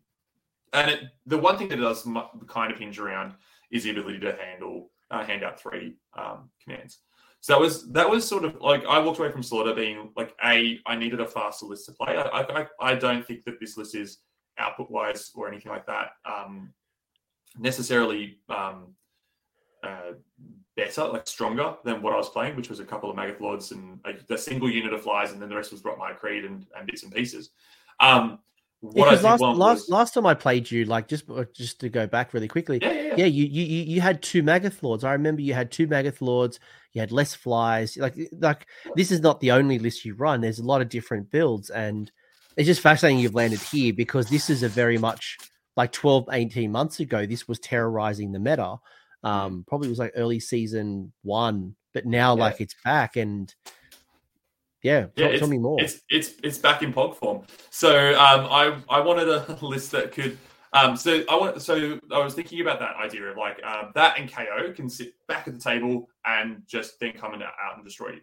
So I wanted a list that was a bit faster on pace, so it could move up the board. So that's where you get those guys.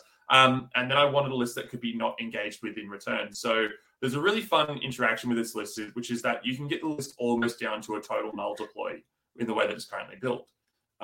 So the Lord of Afflictions can take 2 units of flies up in the sky with him, and Gutrot Spume can take 3 units off the table and ambush them from the side of the table with him. So that means I could get down to, theoretically, like Be'lakor and a unit of +4 Blight Lords before we need to roll dice. They're my only deployments. So in those matchups, this was really, really cool. At Bathurst, I discovered that I played this list 4 or 5 different ways based on matchup. So I think I'm really going to cop a lot of flack for saying like there's a lot of nuance behind playing this list because I think a lot of people will see the +4 Blight Lords and go like it's just pin and win. Unless you're playing into melee armies, very rarely you're going to be allowed to charge their deployment zone and pin them, and that happened. Two games out of 5 at Bathurst where I actually took first and did the charge in and win. What it does really, really well is bait and trapping. So deploy a certain way, let your opponent, and because it's a single drop, like taking a single drop means that you're never reactively deploying consistently. Like it's all going to be based on a die roll against another battle reg if you are going to be able to reactively deploy. So I drop first, watch my opponent do whatever they want to do, figure out like, no, that's actually not something I want to go into turn one, and use my pre-game move to actually back off and just control objectives and force them to come into me. So then I can draw out castles and I can get them to move their army out of position and then clap back. So that was a component. The other side of it is so there's like modules in here. So you got a lot of Afflictions of the Blightlords. They're like module A.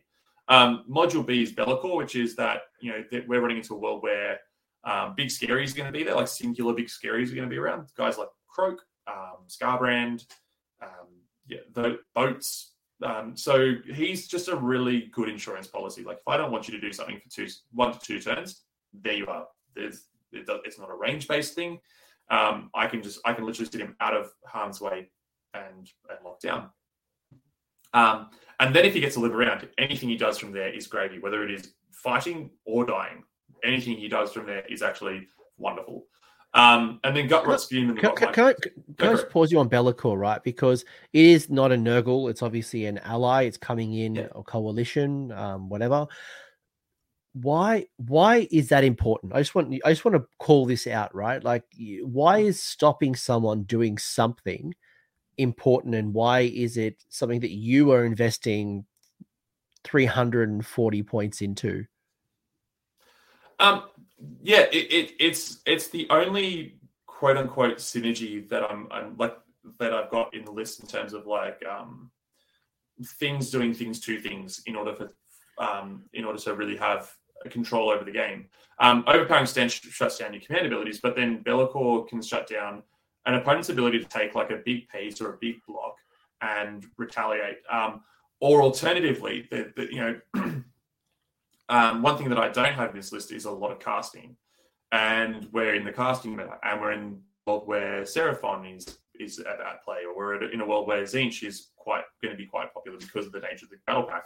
So I look at that and be like, something like a Slann with the ability to, like, it can internally generate the equivalent of a unit of Raptidon charges without blinking an eye on turn. Even more so than Croak, because I can just stay away from Croak unless he wants to teleport him in. And if he wants to teleport him in, he's not going to wipe out my army. I can potentially clap back. But I go, there's a Slann. He's not doing your summoning. I'll take first turn and give you the second and Dark Master him. And a Lizardman army with 2 turns deficit of cosmic power points is probably going to be enough to really slow down their ability to play the game. And so you're dropping that value out of what they're doing. Their value is out of those points as much as it is sending magic missiles your way. So he's a really cool sort of synergy list. And again, it's that idea of like, I want to think about the big picture, like what could I be playing against and how do I answer those things? Not as much as this list is a big question list. So it's going to gear check in a multitude of ways. And then so that's Be'lakor's role in the list. And then on top of that, he's a decent enough fighter. He's a scary enough fighter that you have to commit to killing him. Sometimes he doesn't die, but if my opponent's committing to killing Be'lakor, they're not committing to killing the rest of the list. And so he's a good little trading piece in a list that doesn't have a lot of pieces to trade. Because if he dies, it's not the end of the world. In most situations. The last module is that Gutrot Spume Rot My Creed, and like I that unit, the Creed, were a game changer for the faction when they got released. They added the ability to poke, which is like just send some damage your opponent's way, and so because the list can be quite fast, they can be a little bit outpaced in this particular build. And so I was like, well, how do I counteract that? If my opponent wants to either deploy away from if they can deploy away from where my flies can get to, you're damn skippy they're going to be able to deploy away from where my Creed are going to get to. So I want to be able to counteract that. So I just bring him on from the table edge, and the whole unit can pop out 9 inches away from my opponent and shoot. Range 12? 14. 15? 14, so yeah. 14 means you can bring them out in sort of like a clump, and they're all in range of the thing at the 9 inches from the front guy. So it means that screening them out is pretty good, because if they take 40 shots, means they're going to put a good amount of damage in. And then they're sitting in this weird position at the side of the table. Your opponent has to come into them, and they're going to unleash hell when they come in. So you kind of get to double dip. They sort of like self-manufacture a double turn because they're not a reliable hitter. Like they hit on 4s natively. So you're allowed to attack them on the turn they come in and they hit on 5s. But either way, so many shots is just going to be effective. And so, if my opponent goes after this list really does hinge around of like, if my opponent goes after X, Y, or Z, it's fine. Like, they can go after that. They all start to cover each other. And the idea is to smother the board with threats, be able to remove things pretty well, and just play that sort of control game, shut down your opponent's ability to play the game. Yeah, this particular list does play the control game incredibly well, whether it's, the Be'lakor piece and, you might have that offensive piece that like, right, well, I've kept my Stormcast Dragons or my offensive, whatever my offensive thing is, my Varangard, cool, I'm going to go take out this Lord of Affliction. I'm going to go in and I'm going to go handle it. Cool, I'm going to Be'lakor it. And, there's a good chance that at least one turn, if I double you and I take the top of the turn, or if you win and you give it away, then you've Be'lakored me for two essentially turns. And the ability to score battle tactics or to take over this particular unit or whatever it might be, can be incredibly difficult. You've taken a lead. You've controlled parts of the board. The Lord of Affliction's doing its thing, pinning you, and being able to stop all out attack, all out defense, issuing particular commands that might get you out of trouble, really makes the Lord of Afflictions and the Pascal Blight Laws incredibly durable, let alone when Be'lakor's gone around picking on things. I think you're being pinged off by like your Rotmire Kree, or they're holding objectives and they're doing other things. So you really, while you're light on bodies, you're playing almost like a Sons of Behemat kind of like controlling the board with limited resources. But what you do incredibly well. And it's tough. If you don't have the right tools, it is tough to handle this. Yeah, absolutely right. And I think the Sons of Behemoth point is a really good comparative in terms of strategy. The difference is that Sons of Behemoth, like the Giants, can come in and they can swing for big damage. Whereas things like the reason why Pascal Blight Lords are so good is they come in and just do consistent amounts of damage all the time. So they've got like the impact hits, they've got the fights, they got the swings at the end of the combat, at the beginning of Battle Shock, and then you got disease. So they just like this dervish of just like constant little bits of damage, and little bits of damage all the time equals to big amounts of damage. Yeah. I really like it. And obviously, if you don't want to run as many Blight Lords, cool, you can pull back. Obviously, being under the Drowned Men, you get the pre-game move, or you're coming in from the side of the board. So you're just giving up some of that stuff. You obviously you have no Entorian Locusts here, so certainly you could scale back a little and bring yourself in some different options. But this is a list that went 5-0.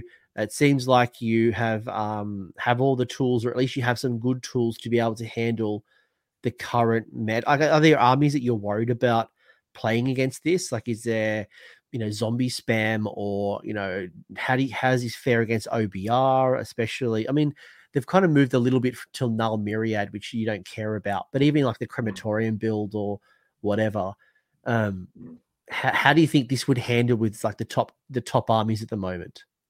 Well, how is it handling the top armies at the moment? It's doing fine. I play against a lot of Soul Blight because there's a lot of Soul Blight around, and it's doing pretty well with that. It's doing fine to OBR, doing fine into Slaanesh. The weird one is, and this is more of a local thing, is that one of my really dear mates, Dan, he lives rent-free in my head for IDK. It's just a faction where they just have the right things to deal with this sometimes when played well. That's been it, like, so far, which is a weird one. And I think that comes from the idea that the things like they're faster than I am. Things like Strike First can be really, really powerful. All that sort of jazz. It when played well, it matches this as far as tempo is concerned. So that's been a weird learning curve.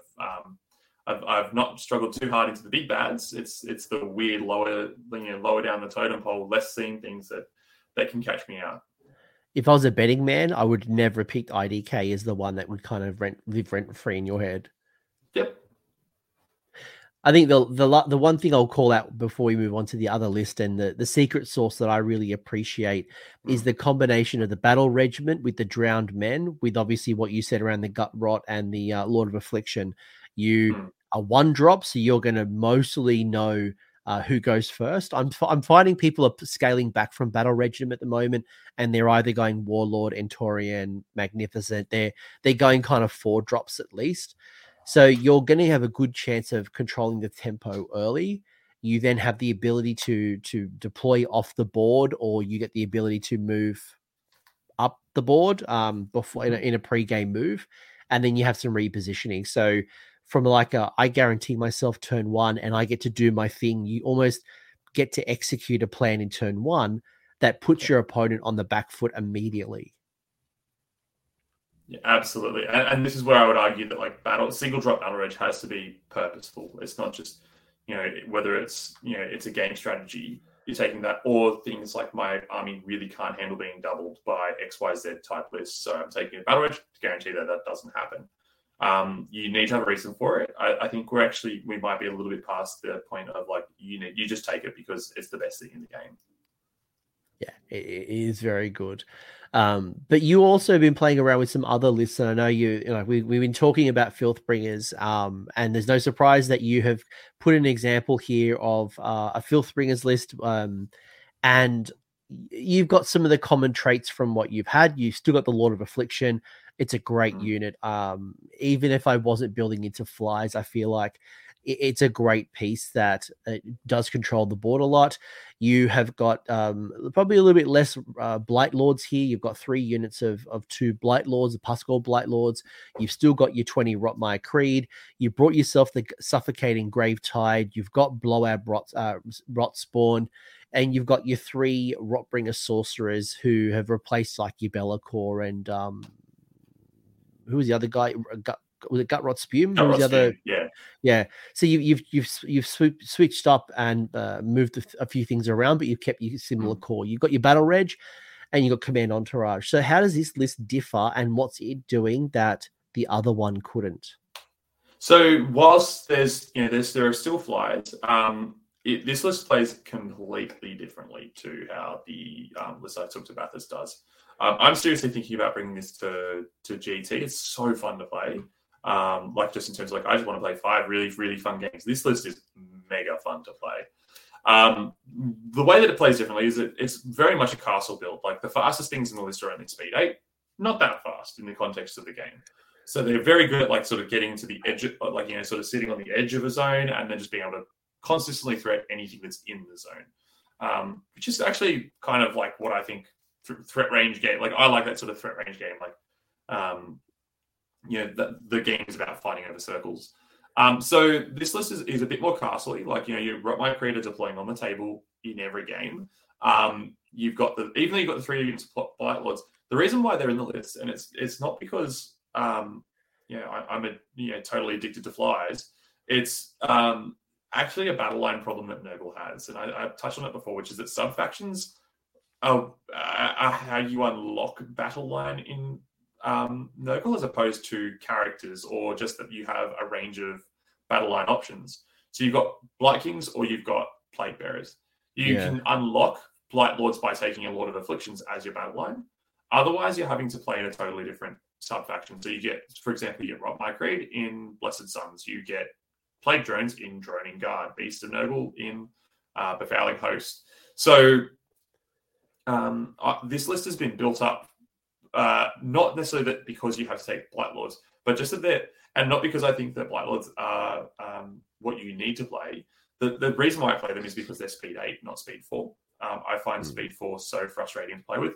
Why I'm playing Nurgle as a faction, I don't know. As a result of that, but so the unit composition is built on that. They're really consistent.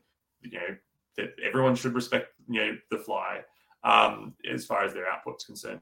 But what the list is actually trying to do is create it's as opposed to individual, what can be individual modules, there's target saturation that can be anywhere on the board sort of thing, which is what the last list was doing. This is trying to deathball. It's built around the idea that everything sort of stays in this blob, and it pivots. It moves up, it picks a direction it's going to move, and it sort of moves in that direction. It figures out what way it wants to cover scenario, and it covers that scenario. And it's all sort of about not layering synergy, but layering like output.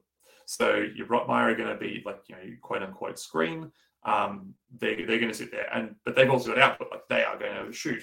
But like I was saying before, what I love about shooting in this game is that it's sort of like a self-manufactured double turn. If you want to deal with Rotmire and you want to fight them, they get to shoot you again. And then even if you like wipe them out, you're now, which is not easy to do. Like people really underestimate how easy it is to kill Rotmire Creed. It's not easy. They've still got a 5-up ward. There's 22 wounds in a unit.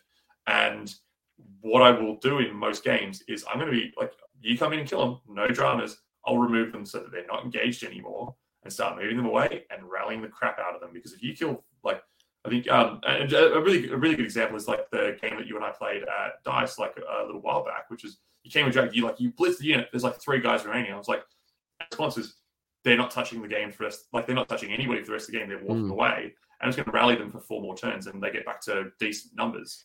And then you start building that output again. So you do that, and then you got your flies and blowout sort of sitting there. And so this list is, in contrast with the other one, it is actually built around how it can output. So blowout is actually really, like the Maggotkin are really good heavy hitters. Like they got the high end, high damage attacks, which you don't see anywhere else in the faction really. And then you got the wizards. So if you want to send a storm into me, that's cool. This list has no problems handling swarms. Every wizard has rancid visitations, which if you don't know what it is a range 7 spell. It casts on a 7, so it's pretty easy to get off. And even though it's range 7, it targets a unit. You roll a dice for every model in the unit, and on a 2+, you do a mortal wound. It's the strongest horde clearing spell in the game. And so you've got that, and you've got Merciless Blizzard. So every wizard knows Rancid Visitations, and then 2 will know Merciless Blizzard. So it's just a case of like the clapback is strong because that clapback can happen, and you got the Gravetide as well. Because that clapback is happening in the hero phase, the army can unjam itself really, really well. So like I said, it's about layering and unpacking your own output as the game progresses and moving that death ball around as you do it. Yeah, no, I like it. And the fact that, and this is what I found with my gits when I was running like Blizzard, I had a couple of other offensive spells, and it makes it hard to understand where my power dice go and which is the one that I want to stop.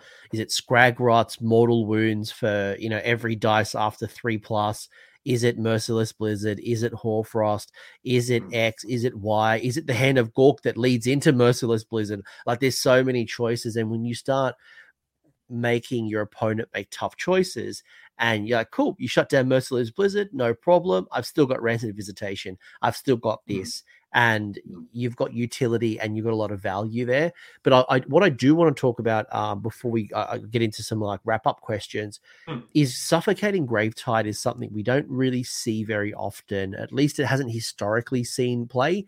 So why is it that you would spend the 30 points for that versus guaranteeing yourself a triumph, or maybe spending the extra 30 points you've got spare in order to get is Jaw 60 or 7? Like, yeah, something that's 50, 60 points, like why this one? So good reasons. There's 2 or 3. Big one is that the Rotbringer sorcerers have a special rule which corrupt the endless spells. So while that endless spell is on the table, for all intents and purposes, it's a Nurgle unit, which means that it goes out and it causes disease to happen elsewhere. And once the disease clock starts, unless you can heal it off, it's just like little bits of chip damage. Disease is a weird mechanic, and in terms of like you can build into it, but it's always there if you don't. So that's like that's a reason. The other reason is that it is really big base size. So if your opponent has options for dealing with it once you get it off, they can either try and unbind it. Awesome. That's not a spell. That's a spell they're not casting. And like I was saying before, this list is very much designed, like it's got good casting, but it's very much designed to just pull apart your opponent's spell casting in return. Like it's got good unbinds. And something like a Gravetide means they have to commit to binding it. Otherwise, it's going to do what it does. And then the third reason, which is why the reason you take it, it's got really good damage output, especially against large units. So it moves over a unit, roll dice equal to that unit, and on a 5+, you do mortal wounds. And so that particular ability, like the way that does damage, all the Rotbringer sorcerers have exactly the same spell at range 14. So you can just start absolutely carpet bombing armies that are taking lots of units with these spells and just really thinning them out. So whilst there are other ones that I'd say are quote unquote more powerful, for the purpose of this list, I don't need Geminids. I've got the Lord of Afflictions and Raw to shut down command points. Maelstrom, I'm probably just not casting enough to get the value out of it. Jaws it's just an expensive boy. And the Gravetide moves really far. You cast it at 8, I think it then moves 12. So it gets up in people's faces. So it was it just sort of felt like the total package for me. And I've found that every time I've used it. And it's the price for me it's the driving factor. Like I was in this situation where do I take Geminids? Do I take Quicksilver Swords? Do I take all these different options? And they're all fitting 50, 60, 70 points. And I'm like, I would rather the Triumph. I'd rather +1 to wound, inspiring presence essentially, and just shutting down my opponent getting the Triumph. So for me, most of those endless spells were too high. But Suffocating Gravetide at 30 points, and to your point, when it's cast by a Rotbringer sorcerer, and I know people talked about Shackles as another good example of having 3 particular points of the field, and that would cause disease tokens. 30 points is nothing, and you've got a good chance it's still at 1970 to get yourself the Triumph, or at least deny your opponent the Triumph. And some armies really need that Triumph.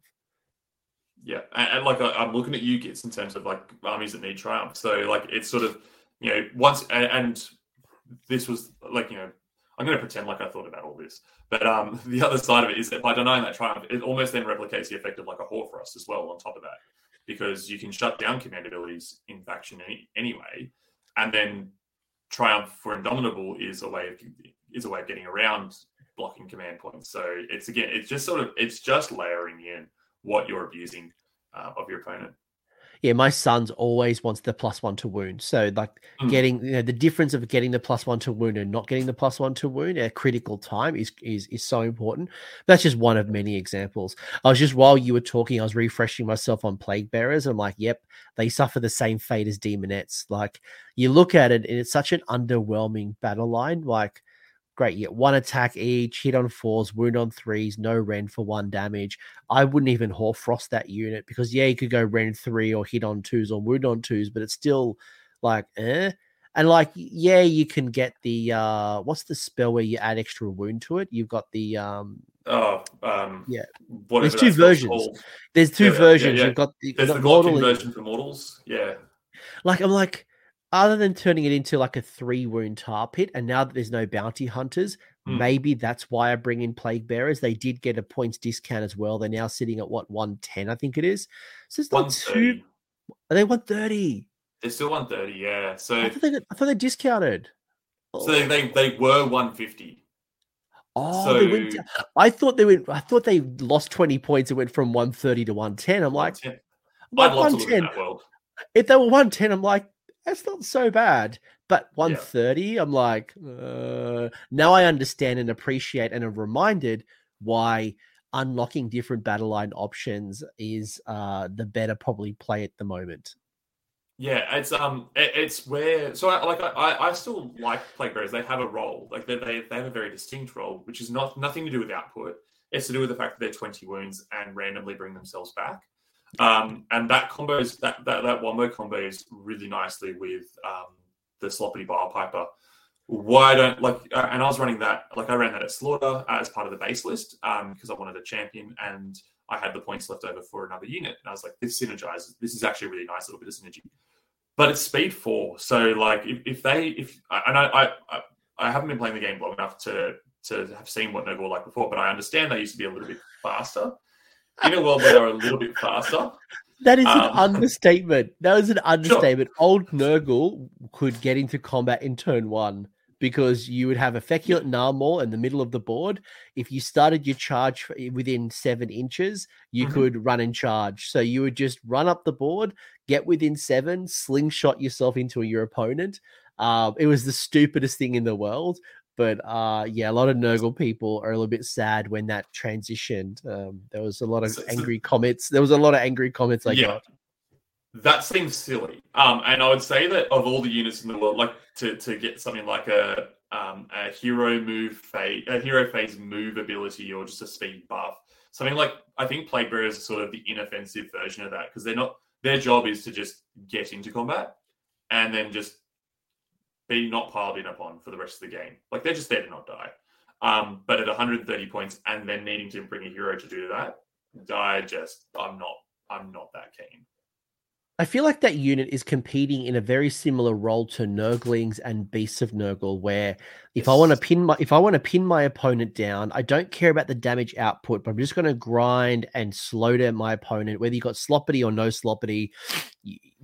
There's 3 units that are basically doing the same thing, just in different ways. And I'm probably either going for the Nurglings with their deep strike ability from a terrain piece, or I'm going the Beasts of Nurgle because of the speed. The speed and the mortal wounds output. The only thing that those 2 units don't have going for them is the battle line keyword. Yeah. And that's it's where the books are in a really strange place. And at some point, I'm assuming, the book will get a new book. I'd be very interested to see how they handle that, because I think that's been a limiting factor the whole way through. Is you see flies because they're the easiest battle line to unlock in faction in every sub-faction, and they're, as a result, the best. Yeah. Yeah, I think GW's learnt a lot after Nurgle. So, like, Nurgle was the turning point. You look at how they wrote Stormcast, Orcs. Even I think Skaven was before you. Those I think Daughters as well. Like, I think they've learnt a lot about about writing battle tomes for the 3rd edition. You guys started cracking the code, but you look at the difference between a battle tome today versus a battle tome then. They're chalk and cheese. So I imagine there will be a lot of opportunity. But so I've got a couple rapid fire questions for you coming from the Discord server. Are you ready? Are you ready for like hard fire questions? I was born ready. I hope the listeners and viewers are ready for some sweet hot takes, because that's all I'm going to be good for. All right. Big Bobo asking, does the Glotkin have a place in a more elite mortal list? Hell yes, it does. I am the biggest fan. That was the model that got me into Nurgle, both aesthetically and rules wise. It's so close to being like, if you like, to the point where, like, if I think about Nurgle, these are the lists that my opponent would bring. It is so close to being in that category. And it's probably one of the best examples of a model in the game that is like a demonstrator of like skill expression. I know Emma over in the States has done well with it recently. When I first jumped on the scene, I played it at like events for about 6 months, and was doing pretty okay with it. So I'm a big fan. The second that either it goes down a bit more or Blight Kings go down to where I think they should be, it will just be played a lot because it's super fun to play. So Glotkin went down 50 points recently. It's still not, from what I'm hearing, it's not enough for you. What's the price point that you think the current War Scroll is fair value? Yeah, so it started at like 700 when the book first came out. Way too expensive. I was playing it at that point, and I guess the game hadn't, there were less things in the game that could deal with it at that point. If you played it well, it was fine. But it's dropped down to 550 over the course of the last 18 months. And even then, I'd say it needs to be around like the 520. The disgusting apologist in me is going to say 500, but 520 is probably where you want to see it. And then it's like at that point a little bit more than a Great Unclaimed One, which I don't think are worth taking at the moment because of speed 4, even though this is only speed 5. But the Blight Krieg ability, the 2-cast wizard, and the fact that it's a pretty decent output model. And it's got the control because it's got this like rule where you have to run away from it or take damage. Sorry, I'm just going to keep saying ands for it. And it's got like a monstrous rampage that just causes 5 mortal wounds. Yeah, that monstrous rampage. That monstrous rampage is money. So it's a great piece. I think 550 is fair. I can appreciate why 520, 530 would make it feel good. I think to your point as well, like what's happening to like your Blight Kings and other things around it. But I think definitely like its points were set way too high, and I think it's definitely worth considering again. It's probably close. Yeah. Sprog McJob saying, and we talked a little bit earlier already about Be'lakor, so it's kind of tying into this with around allies. So we know Be'lakor, Cockatrice, Varangard are good options for allies for Nurgle. Are there any others that kind of like bring curiosity to you, or anything that you might be worth considering or have tested that you like? Absolutely. There's a lot of allies that I would consider bringing in. Especially now with the like recent points changes, the Slaves to Darkness Demon Prince is a really interesting pick because it has a heroic action. I think it's a heroic action that shuts off wards while within 3 inches of it. So at 150 points, it's a tanky little dude and shuts wards off for the rest of your army. Makes your output really, really, really good. So he's a cool little one. The other one that I've thought about a lot heading into this edition, and then I haven't done a lot of experimentation with it, but I do think is going to be there's 2 models for the same reason. Is the Infernal and Rapturous and the Cygor, Yes. because they're just cool little magic control pieces that are so independent of the rest of your army. The Cygor, especially because it's a monster, is pretty handy for things like Gits, Ironeth, all that sort of stuff, because it also puts a piece on the table that could just straight up deny their grand strategy if it gets near their terrain piece. And so it's then becomes a focus of effort and stuff like that for your opponent's output. So I think those are really good. The ones you said before, like I think Be'lakor is just the best ally in faction. Most of the Slaves to Darkness are really, really good. I was playing with Corvus Cabal. I took them to Sydney GT. They're so cheap for what they do, which is just they're a teleport. They're a deep strike scenario unit that can't be shot while in cover. So like you can land some pretty golden opportunities for them to just be nine bodies on a thing. So they're all really, really, really good. Cockatrice, absolutely. I think those are the ones that you're going to focus on, like Chaos Warband, so Undivided, Corvus Cabal, the monsters, Be'lakor, Cygor, and then heroes and units like the Rapturous and the Varangard.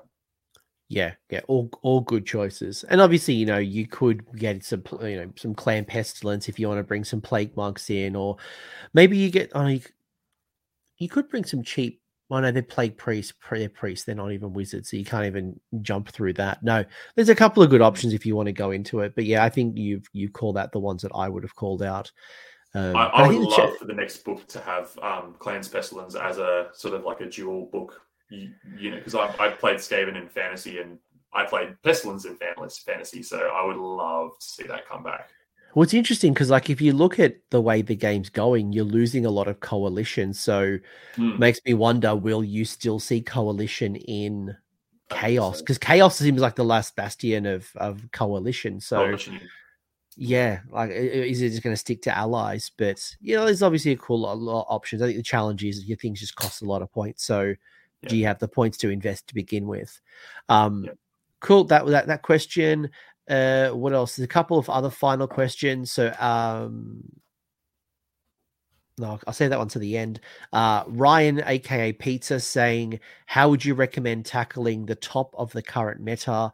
Any tech for fighting the best armies specifically? And obviously, this is a challenging one because how those top 5 armies are playing right now all have different keys to the kingdom, and no silver bullet sits in your battle tome to handle.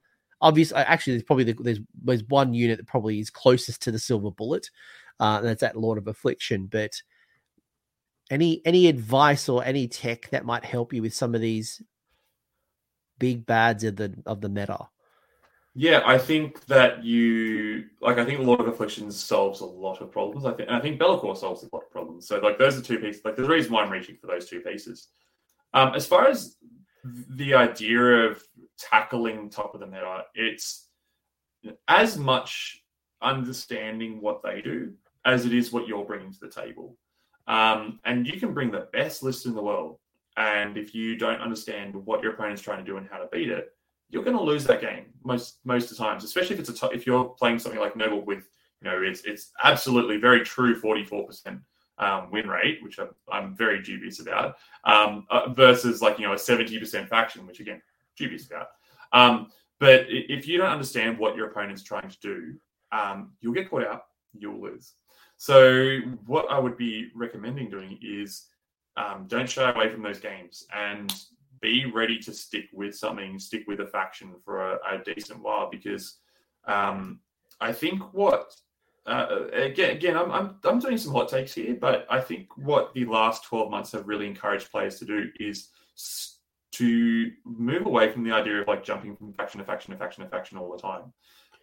The 6-month GHB has really, for me, reinforced the need to do deep dive into a faction, because if things are rapidly changing all the time, faction mastery is really, really important. So I think those are two really, really important parts of it. The other part of it, and this is a really hard one for players, especially because this hobby it's not like Magic the Gathering. Like, you can't just go and like bin a card and swap one out. Buying building painting models takes a lot of time, and you get really attached to them. But I think being able to kill your darlings is really, really important as well. If you're playing a list and you're playing a grand clean one and it's not getting what you need to do, be ready to drop it. You can still have that model. It doesn't change how much you love that model. You're not cheating on it. But it doesn't have to be on the table in every game you play if you're wanting to do better against the things that are beating it. So I think those are really, really important considerations. Yeah, no, good call. I know when I was running Stormcast, I got into it for dragons, and I love dragons, but at the end of the day, they're a big point sink. They didn't give you a lot of tools outside of the dragons when you're spending so many points on these models. You scale that back and bring some Fulminators or some equivalent of a Dracoline, and you get more bang for your buck for your points. So as much as I love my dragons, like, I could run my dragons and think, right, I'm gonna do the best I can with what I've got. Or if I really do want to go well and defeat those, I'm going to have to maybe make that hard decision to leave the dragons at home and bring something that's going to get me a better bang for buck. So it's a good comment. And especially people do jump factions, and like when they run an army for the first time and it doesn't do well, they lose and they start gutting their army quickly. Often, as you said, it's just the wrong decision. And maybe you did a critical thing where you gave the turn away, or you took it, and I think you and I were talking about this over dinner one day. It's about starting list construction at your battle tactics, not what's going to do the most killing, and thinking about what's going to score you turn one, and what are your options, and do you have the tools to score battle tactics? That's critical. If you come up against Khorne and Khorne is going to do magical dominance and stop you from doing magical dominance, what's your first turn one battle tactic? Because otherwise, you're already going to be down before you've even had a turn. So keep that in mind. Yeah, and this game's about playing turns ahead. Sorry, that's the only thing I like there.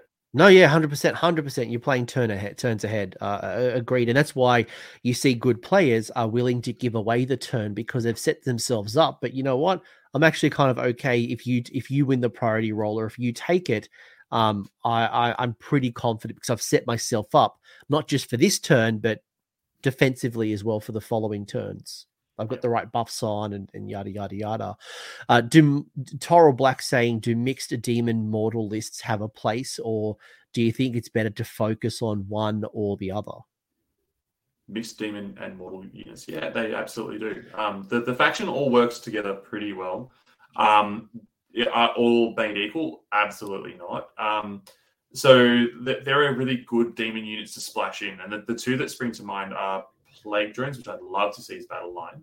Like, if you're going to make any of the demons battle line, that would be, or any other unit battle line, that would be my unit. The Plague Drones are this really cool toolbox unit. They blend really well with the models, and the models blend really well into the demons, right? You absolutely have a way to do both those things. But again, it's about figuring out the right balance for you and what you need to play against and what you're wanting to achieve. The second last question, average Stonehorn enjoyer saying, from an opponent's perspective, I swear this wasn't from me, this is from somebody else. How would you tackle a Nurgle list, and what do you target first when you play against them? So you're giving the enemy a little bit of a secret. And I think if I summarize what Tom's already said, I think the answer is you don't have one linchpin. Like you kill his Lord of Affliction, you got lots of tools. But like, what's the thing that if I'm going to try to take you down, Tom, or a Nurgle list in general, do you find that there are linchpins that will start to unravel the list? Yes and no, and that answer exists in every game that Nurgle plays. In that individual pieces, unless you're playing something like a Glotkin, individual pieces aren't necessarily the important part. It's actually unpacking and unraveling the army as a whole. Where Nurgle will fall apart, like I said, the output's not that good, is where you can overwhelm them. And because they're trying to do exactly that to you. A good Nurgle list will it plays like a disease. They nailed flavor in this book wonderfully. In that it's trying to suffocate you, it's trying to stop you from being able to play the game. If you can do that to your opponent, if you can do that to the Nurgle player, they're probably going to struggle to dig themselves out. The flip side of that is something like so. So in Warhammer Hordes we had a term called shoveling, which is like because the game played with a very definite way of winning the game, you could be down, and then have the ability to just figure out a way to linchpin, like remove your way out of the game. Nurgle doesn't have and some factions in this game really do. Things like KO. I played a really amazing game against Christian a few weeks ago, and watched him just pull out 4 battle tactics with a single boat after losing 2 before I really had taken any losses. KO can do that. Sylvaneth can do that. Nurgle doesn't do that very well. The one exception that I'd say is something like the Rotbringers, the Filthbringers list is actually quite good at doing that. Like I said, those wizards are like your late game closers. Keep going. Sorry. No. That's my advice in playing this Nurgle. So let me share what I think, and then you tell me how if I'm right or if I'm completely off the mark. I think some lists have a linchpin. So a perfect example is that traditional build where you see the sloppity Bilepiper at the back stopping people from piling in, and there's a clear linchpin there. You remove that sloppity or you remove the demon, like there's things that you can unlock, right? But a lot of the time, Nurgle is pretty independent. So if I'm thinking about how do I defeat Nurgle, I always think about them like a death army. You can't split your attacks. You can't just go 1 for 1. You've got to commit because, those Blight Kings, those the Pascal Blight Lords, whatever the unit is, because of the 5-up ward, because of the healing, because of all the other things, they are tougher than they seem. So, and all it takes, as you said with the Rotmire Coven, you can keep 2 or 3 of those idiots around. You'll grow them back. So, you've really got to commit to killing the unit as opposed to trying to take on multiple units at the same time. And yeah, you chip away, but you don't actually delete the unit. And that's how I found the most success against Nurgle. You're absolutely correct. And completely agree with that. And something like a unit like the Blight Lords is a great example of kill 1 unit at a time. And I've had this happen in so many games where somebody's chipped across, they've managed to kill a fly out of a unit. That unit retreats, and then and because of the way that it works, I just rally for 2 turns, get the 6, get a Blight Lord back, and I'm back to good.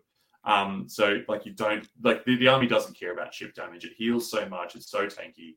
Kill 1 thing at a time. Yeah. Final question that I know you're going to love. Cool. Manfred Mortark saying, I love the name already. Yeah, mate, there's so many Mortarks I skipped, right? So Ryan Pizza is the Mortark of disease. You had Big Bobo, the Mortark of the Maw. Everyone's a Mortark in my Discord, it seems. But Manfred is saying, what's the secret to painting your Nurgle army to look repulsive? Yes. So many different ways. I think it's trying to figure out what you want to do with the army. Painting armies, that's a very, very big cerebral question. I painted my army very differently, I think, to how a lot of people will approach Nurgle, which is coming out of my last game, I really want to learn how to do things like non-metallic metals really well. So this army is painted at a baseline, very clean, very very layer centric, very dark to light, high, shading, glazing, whatever you call it. But where it gets real nurgly is figuring out how you make the nurgly things look nurgly. So figuring out, I'm a big fan of things like if you see swords and stuff, figuring out how to make them look really gross. So very simple ways to do this are things like the contrast paints from GW, the blood for the blood god one, the red contrast paint is like one of the sickest blood effects you can get because it just sits so heavily. The color is so intense, and you can just streak it out to look like blood's running out of things really, really beautifully. Things like sores and boils, if you want, like if we're talking about color theory side of things, is to like base layer red, highlight pink, highlight yellow, to really get that color to pop and make it really, really gross. But Nurgle's quite a forgiving army to paint in that respect, in that you don't have to be the neatest painter in the world to make it look spot on. And figuring out what effects you want to throw in there is half the fun. It's a bit like just playing with paint as opposed to painting. And that's probably one of the things I enjoy the most about Nurgle is that it is very forgiving, and it's great for a new player because you can slop on colors, you can play with it, and it doesn't look off. But because again, you can just put blood effects, or you can use pus, and you get these little green, there's green equivalent of I think there's a whole bunch of different like types of things like that. You can play around with a bit of resin or a bit of goop and, make some disgusting looking things. And you've got the rust effects as well, which look awesome on the weapons and corrosion. And, it does allow you to play with certain things. While if I did that on my Stormcast or my daughters, I don't play with rust. I don't play with corrosion. I play with blood, but I don't play with any other effects. And I think it gives you a palette of cool things you can do. And those effects are a really good way to get your color out on models. So things like using turquoises in your rusts can make like a model just really pop, or like like an orange in your rusts make a model really pop. So just play with it. Just have heaps of fun with it. Tom, this has been awesome. Any shout outs, anything that I want to get your either your Twitter/X, or if you got an Instagram, I would highly recommend checking out. Again, Tom not only is a great player, but an incredible painter, an award winner. Any shout outs, and where can people find you if they want to talk Nurgle? Plenty of shout outs. I'll keep it quick, I promise. So the Dice Arcade crew in Sydney, just one of the most wonderful, positive, friendly gaming groups I've ever come across in my life, and I hope that's something that we just keep doing for a very, very long time. I'd like to shout out my regular playing opponents. That we've got the Gribbly game happening, and there's some cool swag and stuff, and not just for their stuff, but there's a couple of other groups that are there. I like just AOS is just like the whole community has just been really, really wonderful. So just keep doing what you're doing, people. If you want to find me, my Twitter is or X is just Thomas Oliver. I've got the @ is really long and I can't remember what it is, but if you just look Thomas Oliver, I'll add it. I'll add the details in the description to make your life easy. And my Instagram is @TomoPaints. I highly recommend checking it out, and it's really cool. Tom, it's incredible. Thank you so much. Make sure to submit your list for Sydney GT in a couple of weeks' time. I look forward to seeing you as a player finally. 12 months ago, you were just a humble little observer. You've taken the world on for Storm. It's so late now. I'm losing my words. No, not at all. I'm just so out of touch. No, look, it was an absolutely great discussion. Just to clarify, we didn't talk about certain units, and that's fine. It's not like every unit is bad. We're not saying it's bad. It's that right now in the competitive landscape, these are the tools that Tom is finding. But if you are finding something else, maybe you are finding some successes with your Magath Lords, or maybe you think that Tom's thoughts on the Guo is too expensive, and you're a big fan of the Rodigus with the bell, and you got some list tech that maybe we're not thinking about. Let us know in the comment section. And I have the most incredible active Discord, over 8,000 Age of Sigmar players, subsection for Nurgle players. Come talk list tech and design. We all learn together, and that's how we find new things and we challenge our thoughts. And Tom, As always, you're incredible. Thank you so much. And you can hear I'm sick too. Apologies if I sound really nasally and sick. I've been sick all week, but this is feeling me hyped up. And thank you so much for your time. Thank you, Tom. And I hope you enjoyed this discussion.